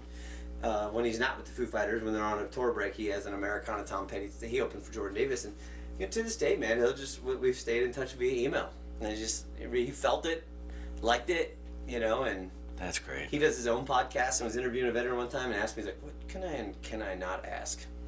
I was like, just ask him anything. It's just, there's been really cool things created out of it. I think the year that we had Jordan Davis, 9/11 was a few days after the show, and I shot him a quick text. I was just letting you know, we broke our record last night. We raised this much or whatever it was that year. He made his 9/11 Instagram post about, I know it's a down day for a lot of you guys, especially up there in the Northeast. He's like, and I was feeling it too, but I just got this cool text from the show we played last week that we were able to do this, and they're going to use 100%. I was like, man, that is great. Super rad. That is awesome. Yeah, so a million stories like that. Yeah. I mean, you've damn near started this spider web type thing where you're the center of the spider web, and it just escalated and sent these waves out of just these ripples that have connected these artists or just civilians in the town, in the towns, and the county, absolutely. Yeah, it's my late grandpa gave me a $5,000, and grandma, she was still alive at the time, gave me a $5,000 loan in 2013 to buy our shirts ahead of time. I called him. I was working for the city at the time, and I was like, Grandma, I hate to do this. I was like, I got this idea. but we got to buy all this stuff ahead of time. Can I borrow $5,000 and we'll pay you back after the show just to buy this stuff, the shirts? And she's like, well, yeah, Grandpa just walked in. It's like 10:30 in the morning. I was on my cell phone. Hey, yeah, Ralph, Dustin would like to know if we could front him or borrow him $5,000 to get the show started. You know, I think he wants to do for veterans. And can we do that? You go with it? And he's like, I just heard Grandpa, he'd always slap his legs when hell, Columbus took a chance. Now, when do you need the money? I was like, whenever. Nope, just next few days. Oh, I'm coming up to the shop, Dustin. I'll meet you there. So I pulled my city truck, met him real quick on South Main, and he handed me $5,000. And I went and gave it to our shirt lady and had shirts. And then right when the show was over, gave him his $5,000 back. You know, like, but he's like, yeah, Columbus took a chance. I just, you know, it doesn't remotely feel like mine anymore. Yeah. In the best way. And I remember 5-6 years into it, Grandpa saying, he goes, you know, what's cool about this thing is you always keep the word we in it and not me in it. It's like, and you just, because it's so true. This thing would not be shit without this 10-person team I have all year long. They are unbelievable. And they're my best friends now. They're my family. And then the 300 volunteers, the $270,000 a year we bring in sponsorships, both locally and regionally, whether it's your Aces Wild, down to Fashion Attic, up to Chevrolet, up to Jim Beam, up to Stiefel. It's just still a good blend. You know, it's just like, it's just, none of it happens without a lot of people. The police department, the fire department, you know. The county donates all their emergency generators for us to use. That saves us $7,000. You know what I mean? There's so many stuff like that people don't even know it happens. You know? But it still has that small town charm to it. It does. still has that feel. does. I mean, you go to it and it is a rock concert. Or Yeah. I mean, but you know, But you're at home. You're still right. Absolutely. Yeah. You can Yeah. walk, stumble, crawl, get home. You're still on the field that your kids practice football on. I think about that I play all- catch with my kids. Yes. I mean, it is I- still. dude, there were so many Friday afternoons I would mow that field thinking of like, God, there's a vibe out here. Way before song, I felt something on that damn field. Years before this came to be. It's just a special, the pine trees, the school lets us do all the parking, you know? And dude, another cool stat that nobody knows about, knock on wood, big wood, we need a lot. Because like, it's like, we've never had a police incident in 10 years. There's not been a fight at S4S. Wow. That, I think, says a lot too. Absolutely. Like, it's come have fun. People get loose for sure. Duh. We make like $100,000 in beer sales. I know people are having fun out there. I can see it. Yeah, but like, Yeah. but they keep it together. Does that make sense? Yeah. Sure. Just to have fun. They keep it fun. Well, you know? and you know, we park at a buddy's house and walk down. I mean, you're walking through a neighborhood. It's great. And nobody's mad about it. It's almost like Wrigley Field. I mean, where you walk through a neighborhood and all of a sudden there's this massive place, and it is. You walk through a neighborhood and there's the Mecca, there's the country concert, there's the rock concert. And I like it too down on Route 3 when you can see the stage, man. It's there all week. The people are just it's just. I'm fired up now. This podcast is getting me ready. I'm going into the 16-day. Yeah. We're ready. And I tell you, last year and this year, I don't know what it was about last year, but you took a turn as far as the promotion. I mean, I heard it on every single radio station, and we know about it because we live here and we know you. But last year, was there something different you did last year? Well, last year was different because we tried something totally new. We went with 90s bands. I just couldn't land a good classic rock band that I thought would be good, just the way it was. And I was like, well, let's try this. And man. But I didn't know if you bumped up your promotion budget or if you called more people, or it was everywhere. I mean, it was nonstop. I mean, I work with guys that live out in Chesterfield and St. Charles, and every single one of them were like, hey, what's going on in Columbia? Yeah. And they had never mentioned it Well, before. I think a lot of it probably is the radio. Yeah. KSHE. Well, last year was The Point. They presented that show because it was 90s. Okay. And then WIL. They've been hammering it home since May. And this year it's getting back with KSHE. And then 2 weeks going into it, the Arch starts stuff, The Point starts stuff, ESPN 101 starts stuff. Hubbard's our partner. Oh, okay. So, yeah, well, we got the billboards. we just did. I don't know. And you know that's another cool story. Lauren learned from Keishi, Yeah. another Columbia girl. Yeah. Right. So I mean, all this fitting together is just amazing. really helps. I love her. It big Love time. her. You know what I mean? And Yeah. but yeah, I hope so. I hope it's everywhere. I hope you feel that. I hope you see it everywhere. And we didn't change anything this year. It's back out there. There's even Southern Illinois radio stations that we don't pay them for promotions, but like 93, I don't know what they are, but like we can pick them up kind of here, but we give them like 50 tickets per night for giveaways and like 10 VIP, and as a trade. So all these rural people, I think, are like, oh shit, Columbia's not that bad. It's 40 minutes, not Riverport's an hour and a half. Right. Yeah. You know what I mean? Yeah, and if you think you've seen it, just wait till the next 2 weeks. Because I don't know. Yeah. So that's all you can do, is just go at it. But I do say people around here definitely love weather forecasts because they love to make me shit my pants until about now. And I guarantee you they're doing the same thing I do when they first wake up. Well, not everybody, but I do. I start from now on, or with 16, I start the 14-day countdown. Like I start watching weather trends, and we always sell our most tickets every year in the last 2 weeks, and it drives me nuts. I would love nothing more for everybody just to trust that the weather's gonna be good in June, so I can sleep better. Right. Because every year at this time I crap my pants. But at this point, I mean, I hope so. it's golden. But I still don't know, do I? Sure. Yeah. Yeah. Yeah. I do this kind of these shows for like not Songs for Soldiers, but it's scary. There's a lot on the line with this stuff. Big artists, like you gotta get the show in. Yeah. But no, it's But I mean, that's like the great athletes. They still get nervous before every game. Michael Jordan said that. You're not going to get complacent. So I mean, you still have that fire and that the nerve nervousness probably is and- why you hear it everywhere. Yeah. And why I don't shut the fuck up about it. Right. Because like it's just, last year I remember ticket sales lagged bad until the summer. I was freaking out, and I was like, I'm just gonna go as hard as I can. At least if I go as hard, and then sold the shitload. It was great.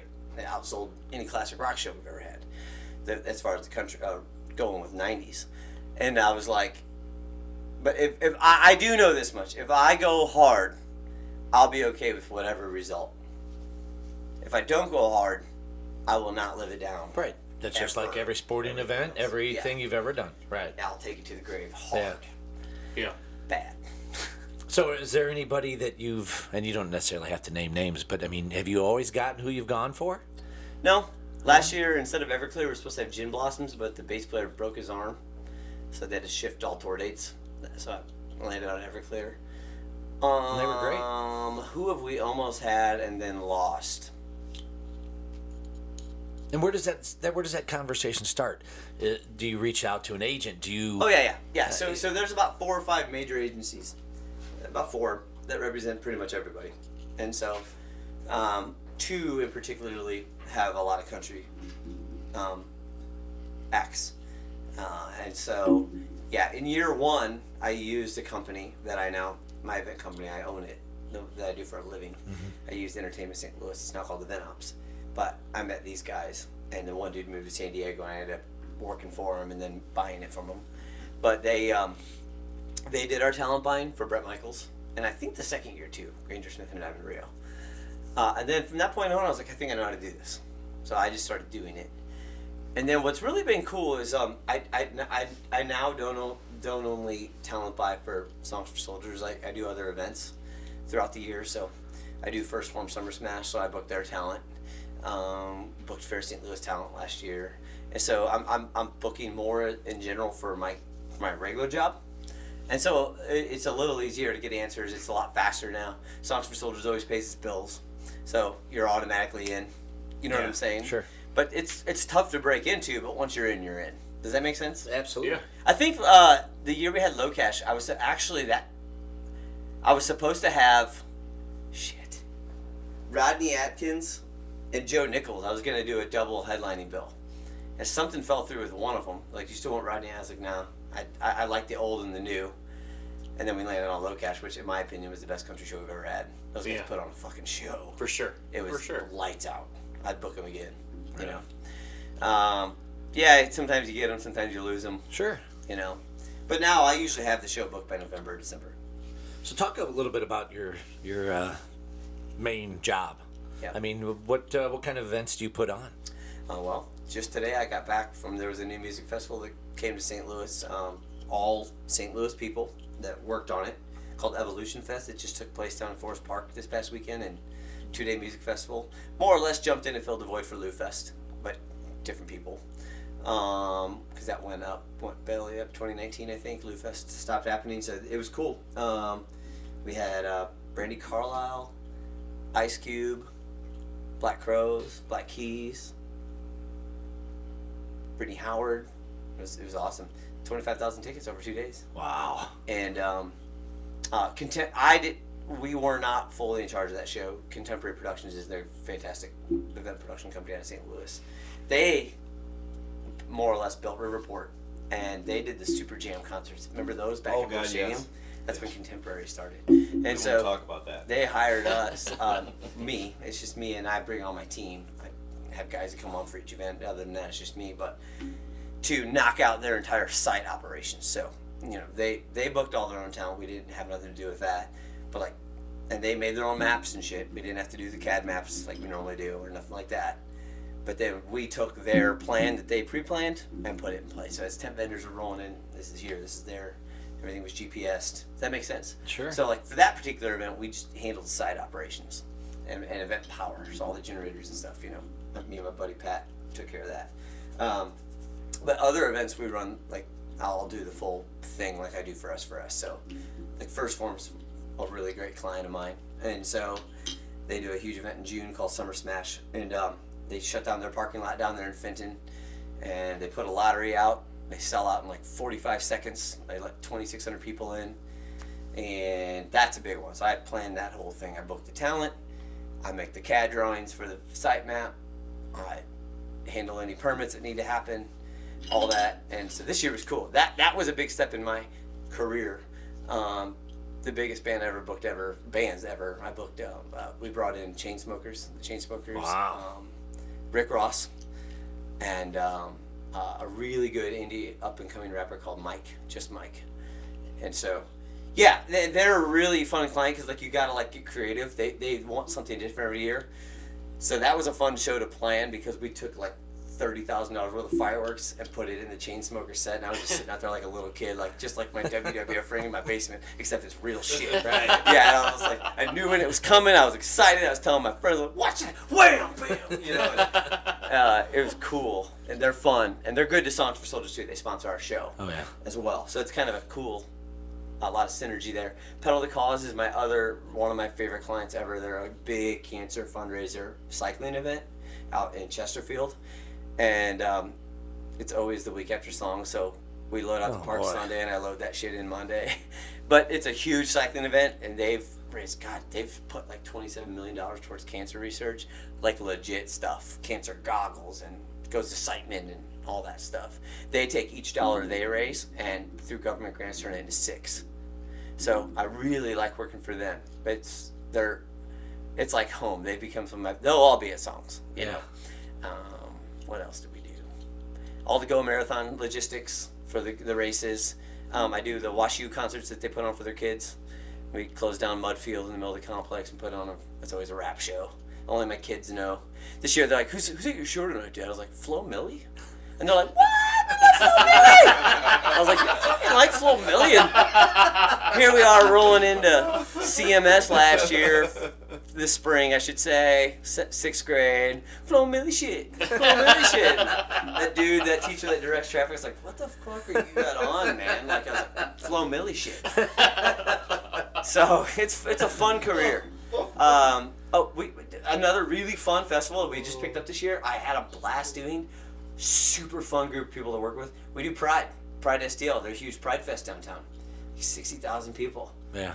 What a fun client, man. I mean, we just have a blast working for them. Fair St. Louis, do that. So That's great. fucking bonkers.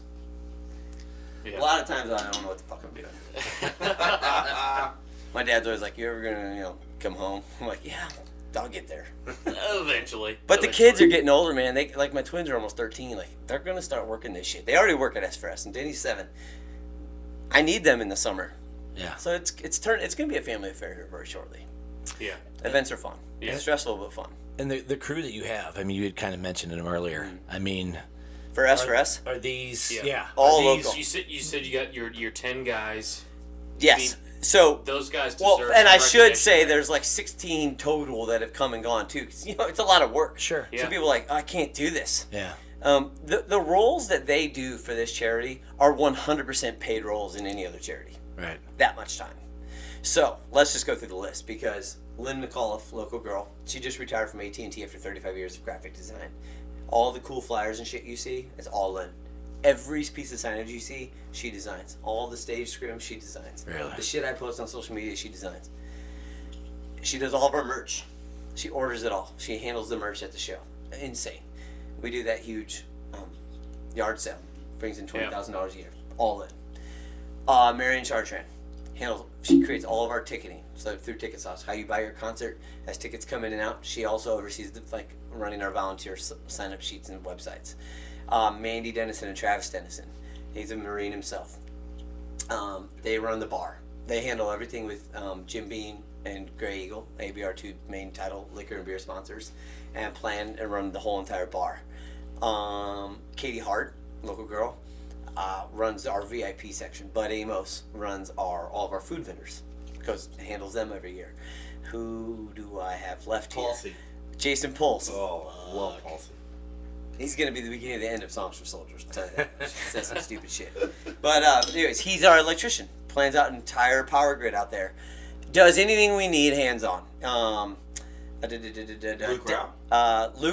Luke Rao handles all of, gets our audit, all of our tax shit in place, counts all the money at the show.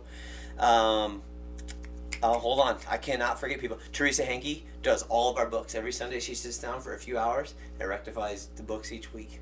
Because that's very important because you get audited. Sure. There's a lot of stuff going every which way with veteran payments.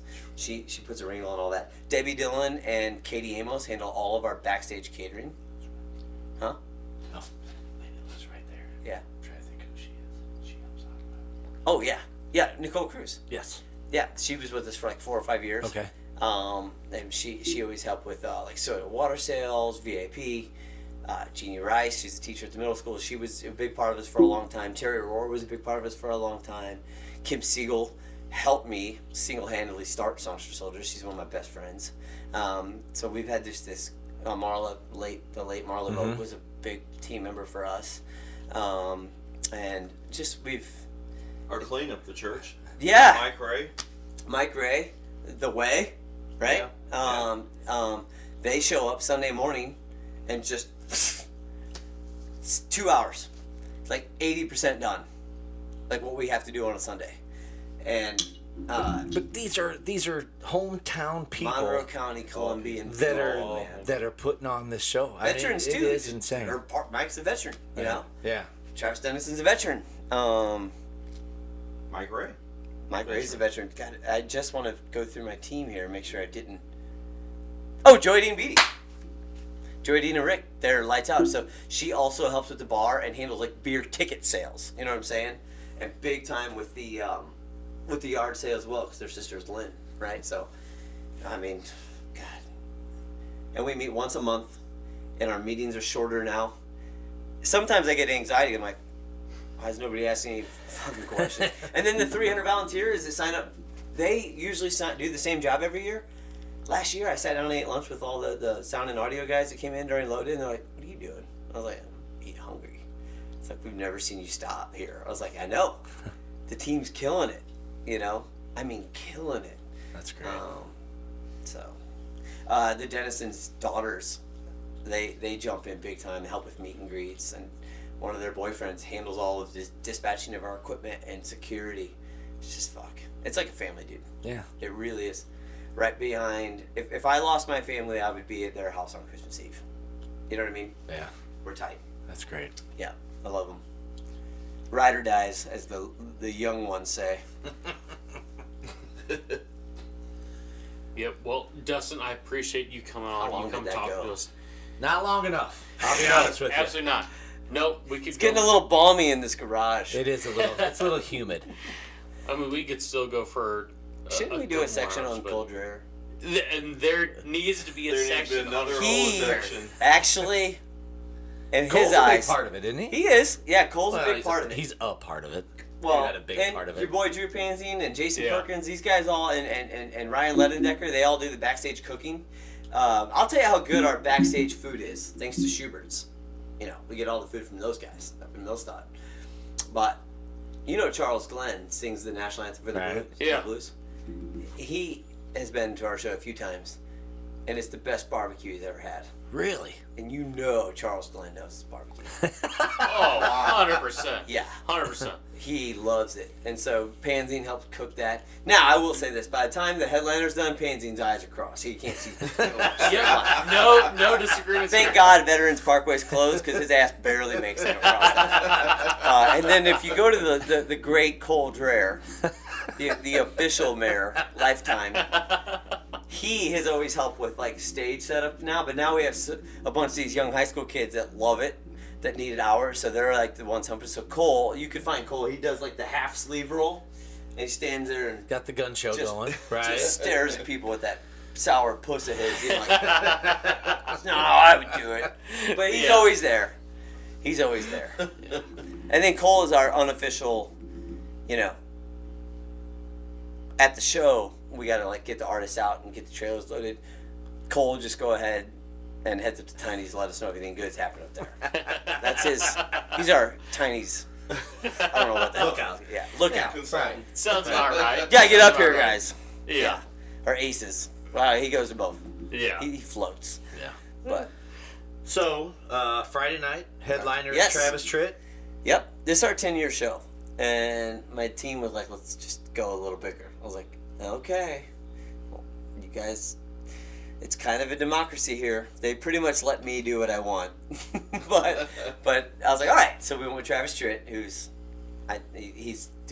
kicking ass. He's selling a lot of tickets, and then I was on Rock and Roll Night, man. We're running out of years where we can have classic rock. Guys are getting older, right? And Cheap Trick still puts on a hell of a show. But I'm really excited. On Friday night, I really encourage anyone listening to listen to the band that's opening before Travis Tritt is Tiger Lily Gold, and these two beautiful sisters out of, I think Texas, but I can't remember. They live in Nashville now. They're really, really good. They're opening it up for Travis, and then we got Matt Jordan, a local guy. He's kicking it off. And then Saturday night, Cheap Trick, and then Rick Nielsen, who is their famous guitar player. His son Miles Nielsen, who's been here before, he opened up for 38 Special, has a really good band out of Rockford, Miles Nielsen and the Rusted Hearts. So when I was negotiating that deal, Cheap Trick's like, "Who's going to be our direct support rep for us?" I was like, "If you sign that fucking contract, I'll book Miles." And they did. So, and then we also got, I still think, what's funny? We got the headliners. I know that that's the draw. It's for sure. It's the vibe. But man, it's still pretty kick-ass when Joe Dirt and the Dirty Boys are up there doing their thing, or Super Jam. We still have all the cover bands all day, and to me, that's still my favorite part. Oh. Oh yeah. Those guys are local I agree. legends, and letting these cover bands get up there and have a stage like that, Oh. nobody half-asses their performances on that stage. And the Monroe County people go nuts for him. Yep. Yeah. It's the only show I've ever broken a drum. Really? It's my favorite hour of the year. Yep. I don't even remember any of it. It's just, and not because I'm drinking or anything. That's my hour, man. When my band gets to play for 5:30 to 6 or whatever. It's So where all does your band play? everywhere. Yeah, you guys are still... Oh yeah. Got 4 shows alone this weekend. So Really? we have proclaimed ourselves Dazed and Confused, and that's an S4S tie, because our lead singer is a disabled veteran himself. He's in a wheelchair, rusty as hell. He's the crabby ass fuck that answers the phone down there at Sonnenberg. And the reason I met Rusty is because every spring and winter, Songs for Soldiers puts 2, 3, 4 veterans. We cover like flight and hotel costs for disabled veterans, combat vets, to go to the winter sports clinic. And so they can do like in Aspen, they can like adaptive skiing and all that kind of stuff. And then there's a summer one for a bunch of adaptive sports in San Diego.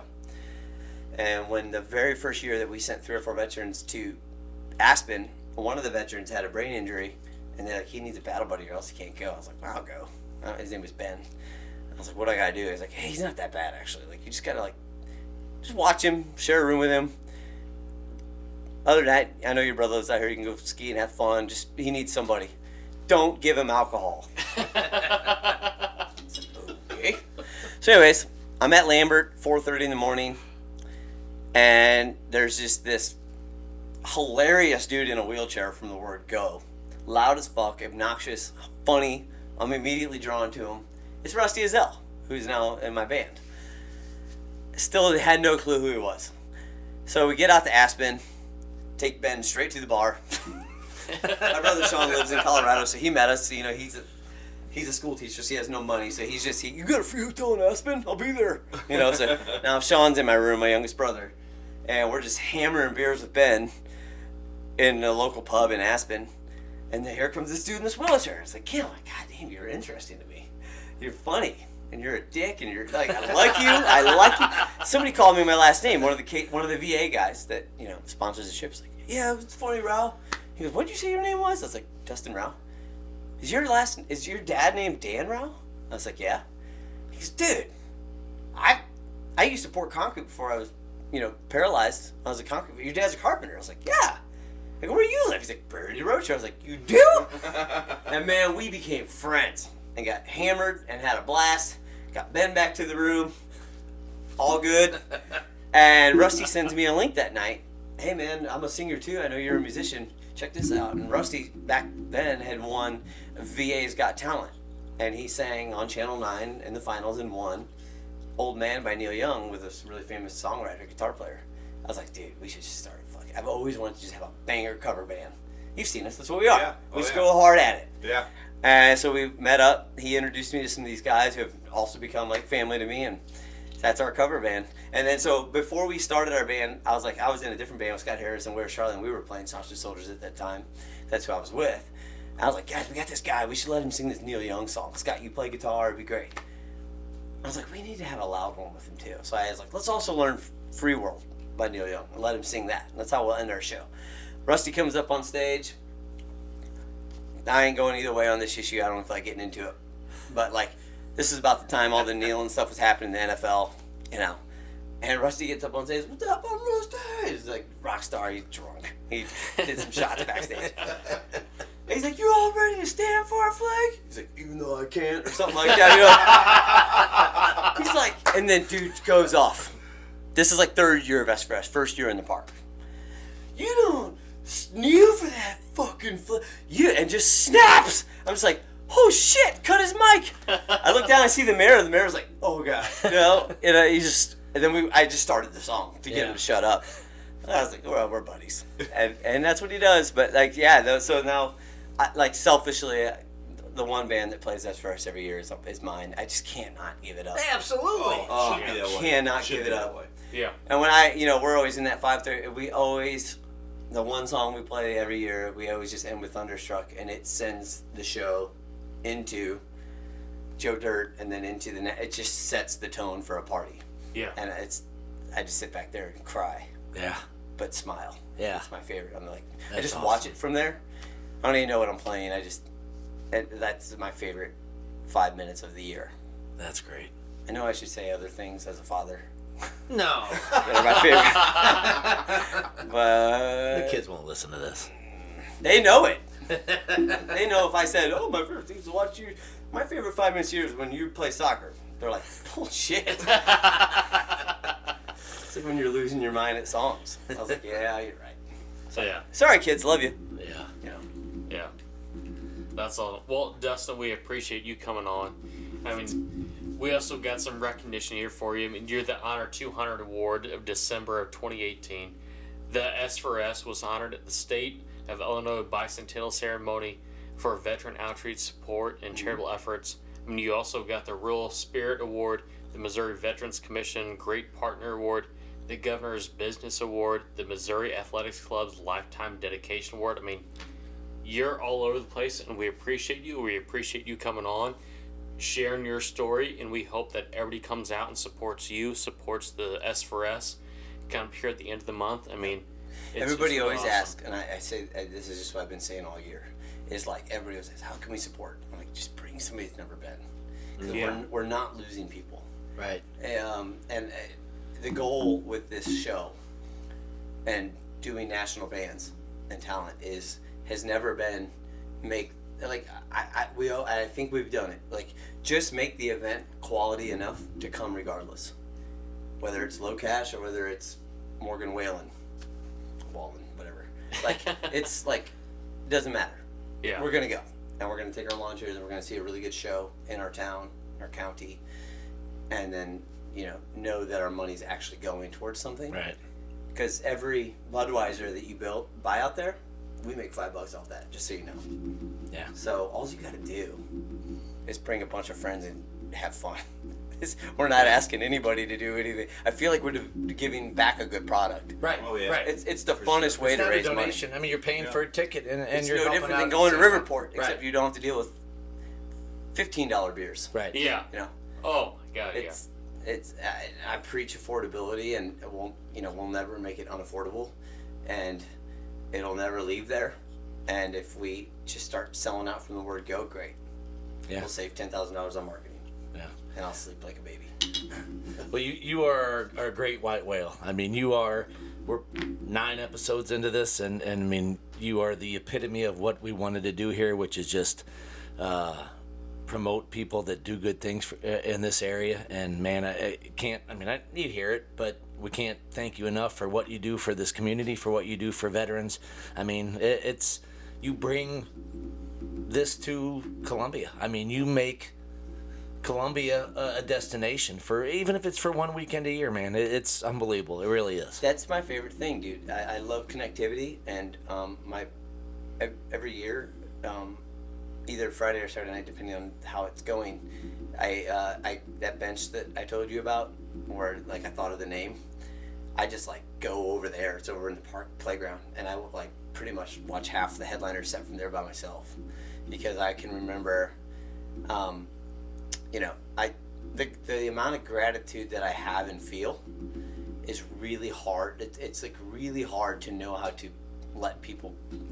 It's cliche, but like there aren't any words. I don't really know what to do, and I feel guilty about it. Like it's really hard to like have so many people believe in this stupid little idea you had, and the hard part is like showing them how much you appreciate it. I'm not saying this is some kind of hard. It's great. I love doing this in this town and the community and working with all these people. It's just hard to project how you. And I remember an old friend of mine was just like, just show it. Just if you feel that way, people feel it. Even if you can't get a word out, they can feel it. Yeah. And it's it. Like I just, all like the security company we hire and the stagehands, we set aside petty cash. We tip all these hard workers, the people, that get treated like shit at events that I see everywhere. We give them $25. Here's dinner on the way home. Here's gas. Like, this is a fucking ecosystem. Like, you know what I'm saying? It takes our little 10-person committee. It takes 300 volunteers. It takes the church. It takes volunteer stagehands. It takes security. Like, everyone that's doing it is just as important as everyone else. Right. And I think if you just keep that forward, that's how it has success.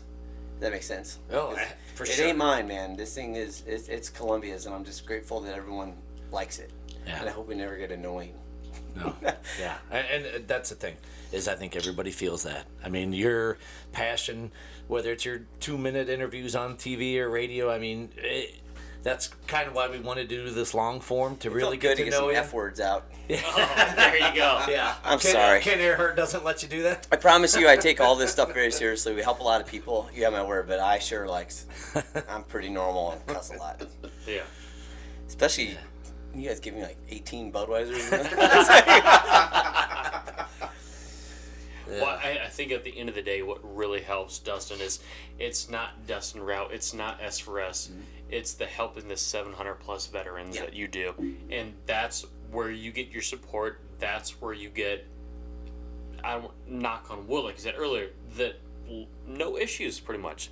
I mean, you are helping all these men and women through all these issues, and that's where the bottom line is. Yeah. And that's what's really incredible at the end of the day. Yeah.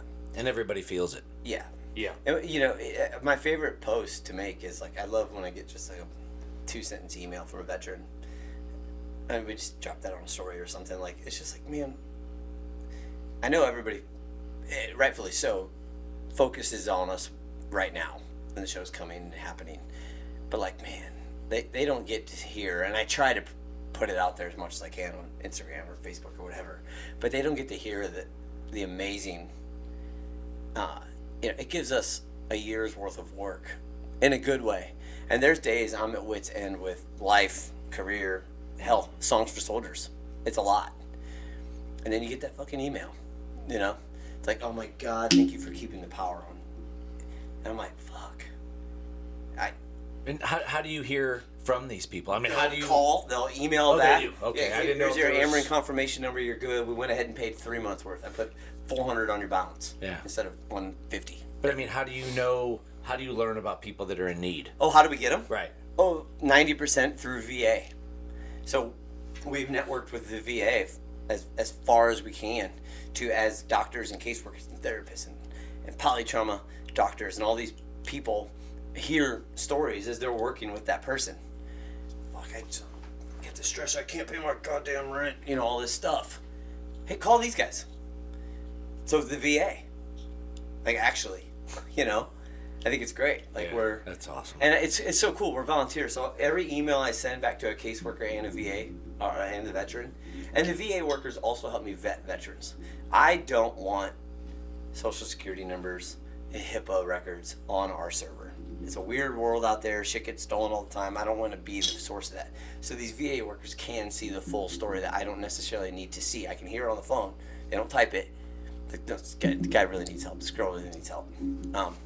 And then so they have access to know if this person's, really trying or not. Right. Because we run into some shit bags. Sure. I have pissed people off.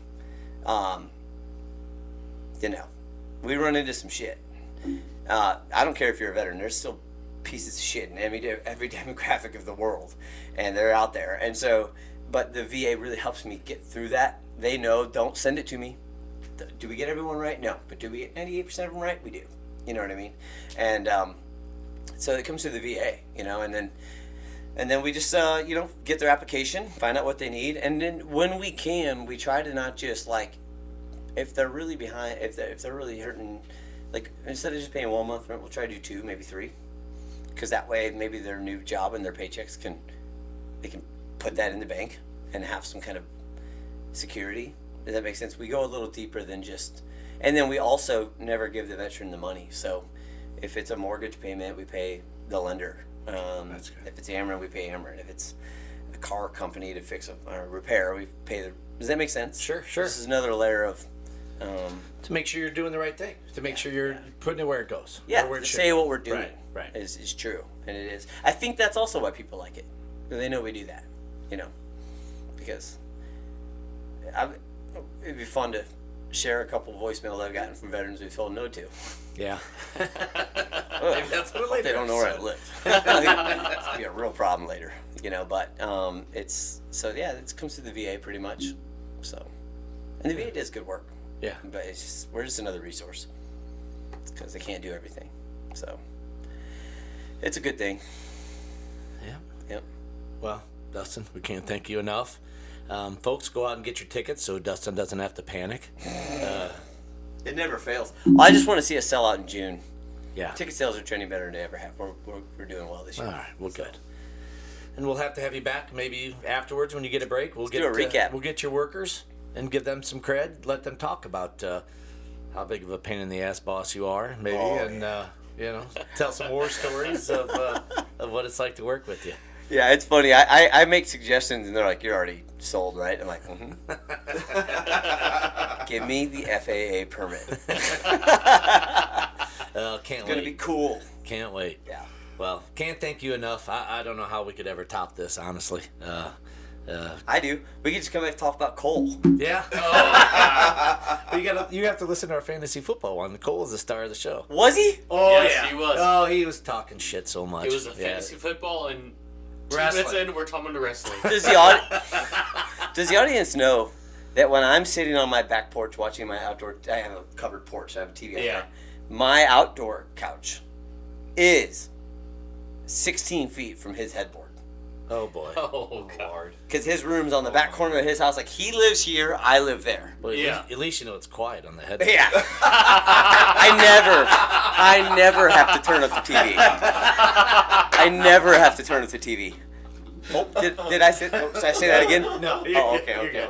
Like, no, it's crickets, dude. Oh, that's hilarious. Crickets, and he never opens his windows. He's a curmudgeon. He actually was going to stop by, but he didn't. Yeah, well, he's probably pretty busy. Or is he at Aces? Yeah. What is it, Tuesday? Wednesday? What's Wednesday for Wednesday. Cole? I don't even know. Yeah, it doesn't matter. He goes to South County one night too, I think. I don't know. He's got to make the Cole He has a routes. schedule. Yeah. You can't do anything without a schedule. Don't. No. I don't know how he's been a firefighter on a schedule. Yeah. Don't know. Right? It still blows my mind. Just throws a wrench in his spoke. Yeah. I'm glad he doesn't listen to this. He doesn't care about this. Good thing. No, but if you don't mind, take that last minute and give me that soundbite. That's all I need. Because you're right, he won't listen. Yeah, but he'll assume that it's all, and then we just need that. Right. Yeah. Yeah. Just the hits on Cole. Yeah. All right. Well, All right, can't sorry, thank you guys. enough again. And Holy it's great talking to you. 9. It's funny. Yeah. And we'll have you back. Sounds Can't- good. Can't thank you enough. Thanks, guys. All right. We'll see you next week.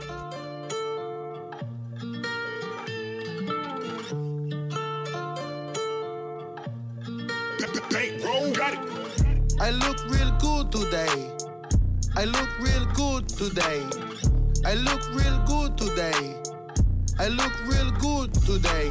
Jumping out that mother Bentley. Rolling in that gas and new Balenci.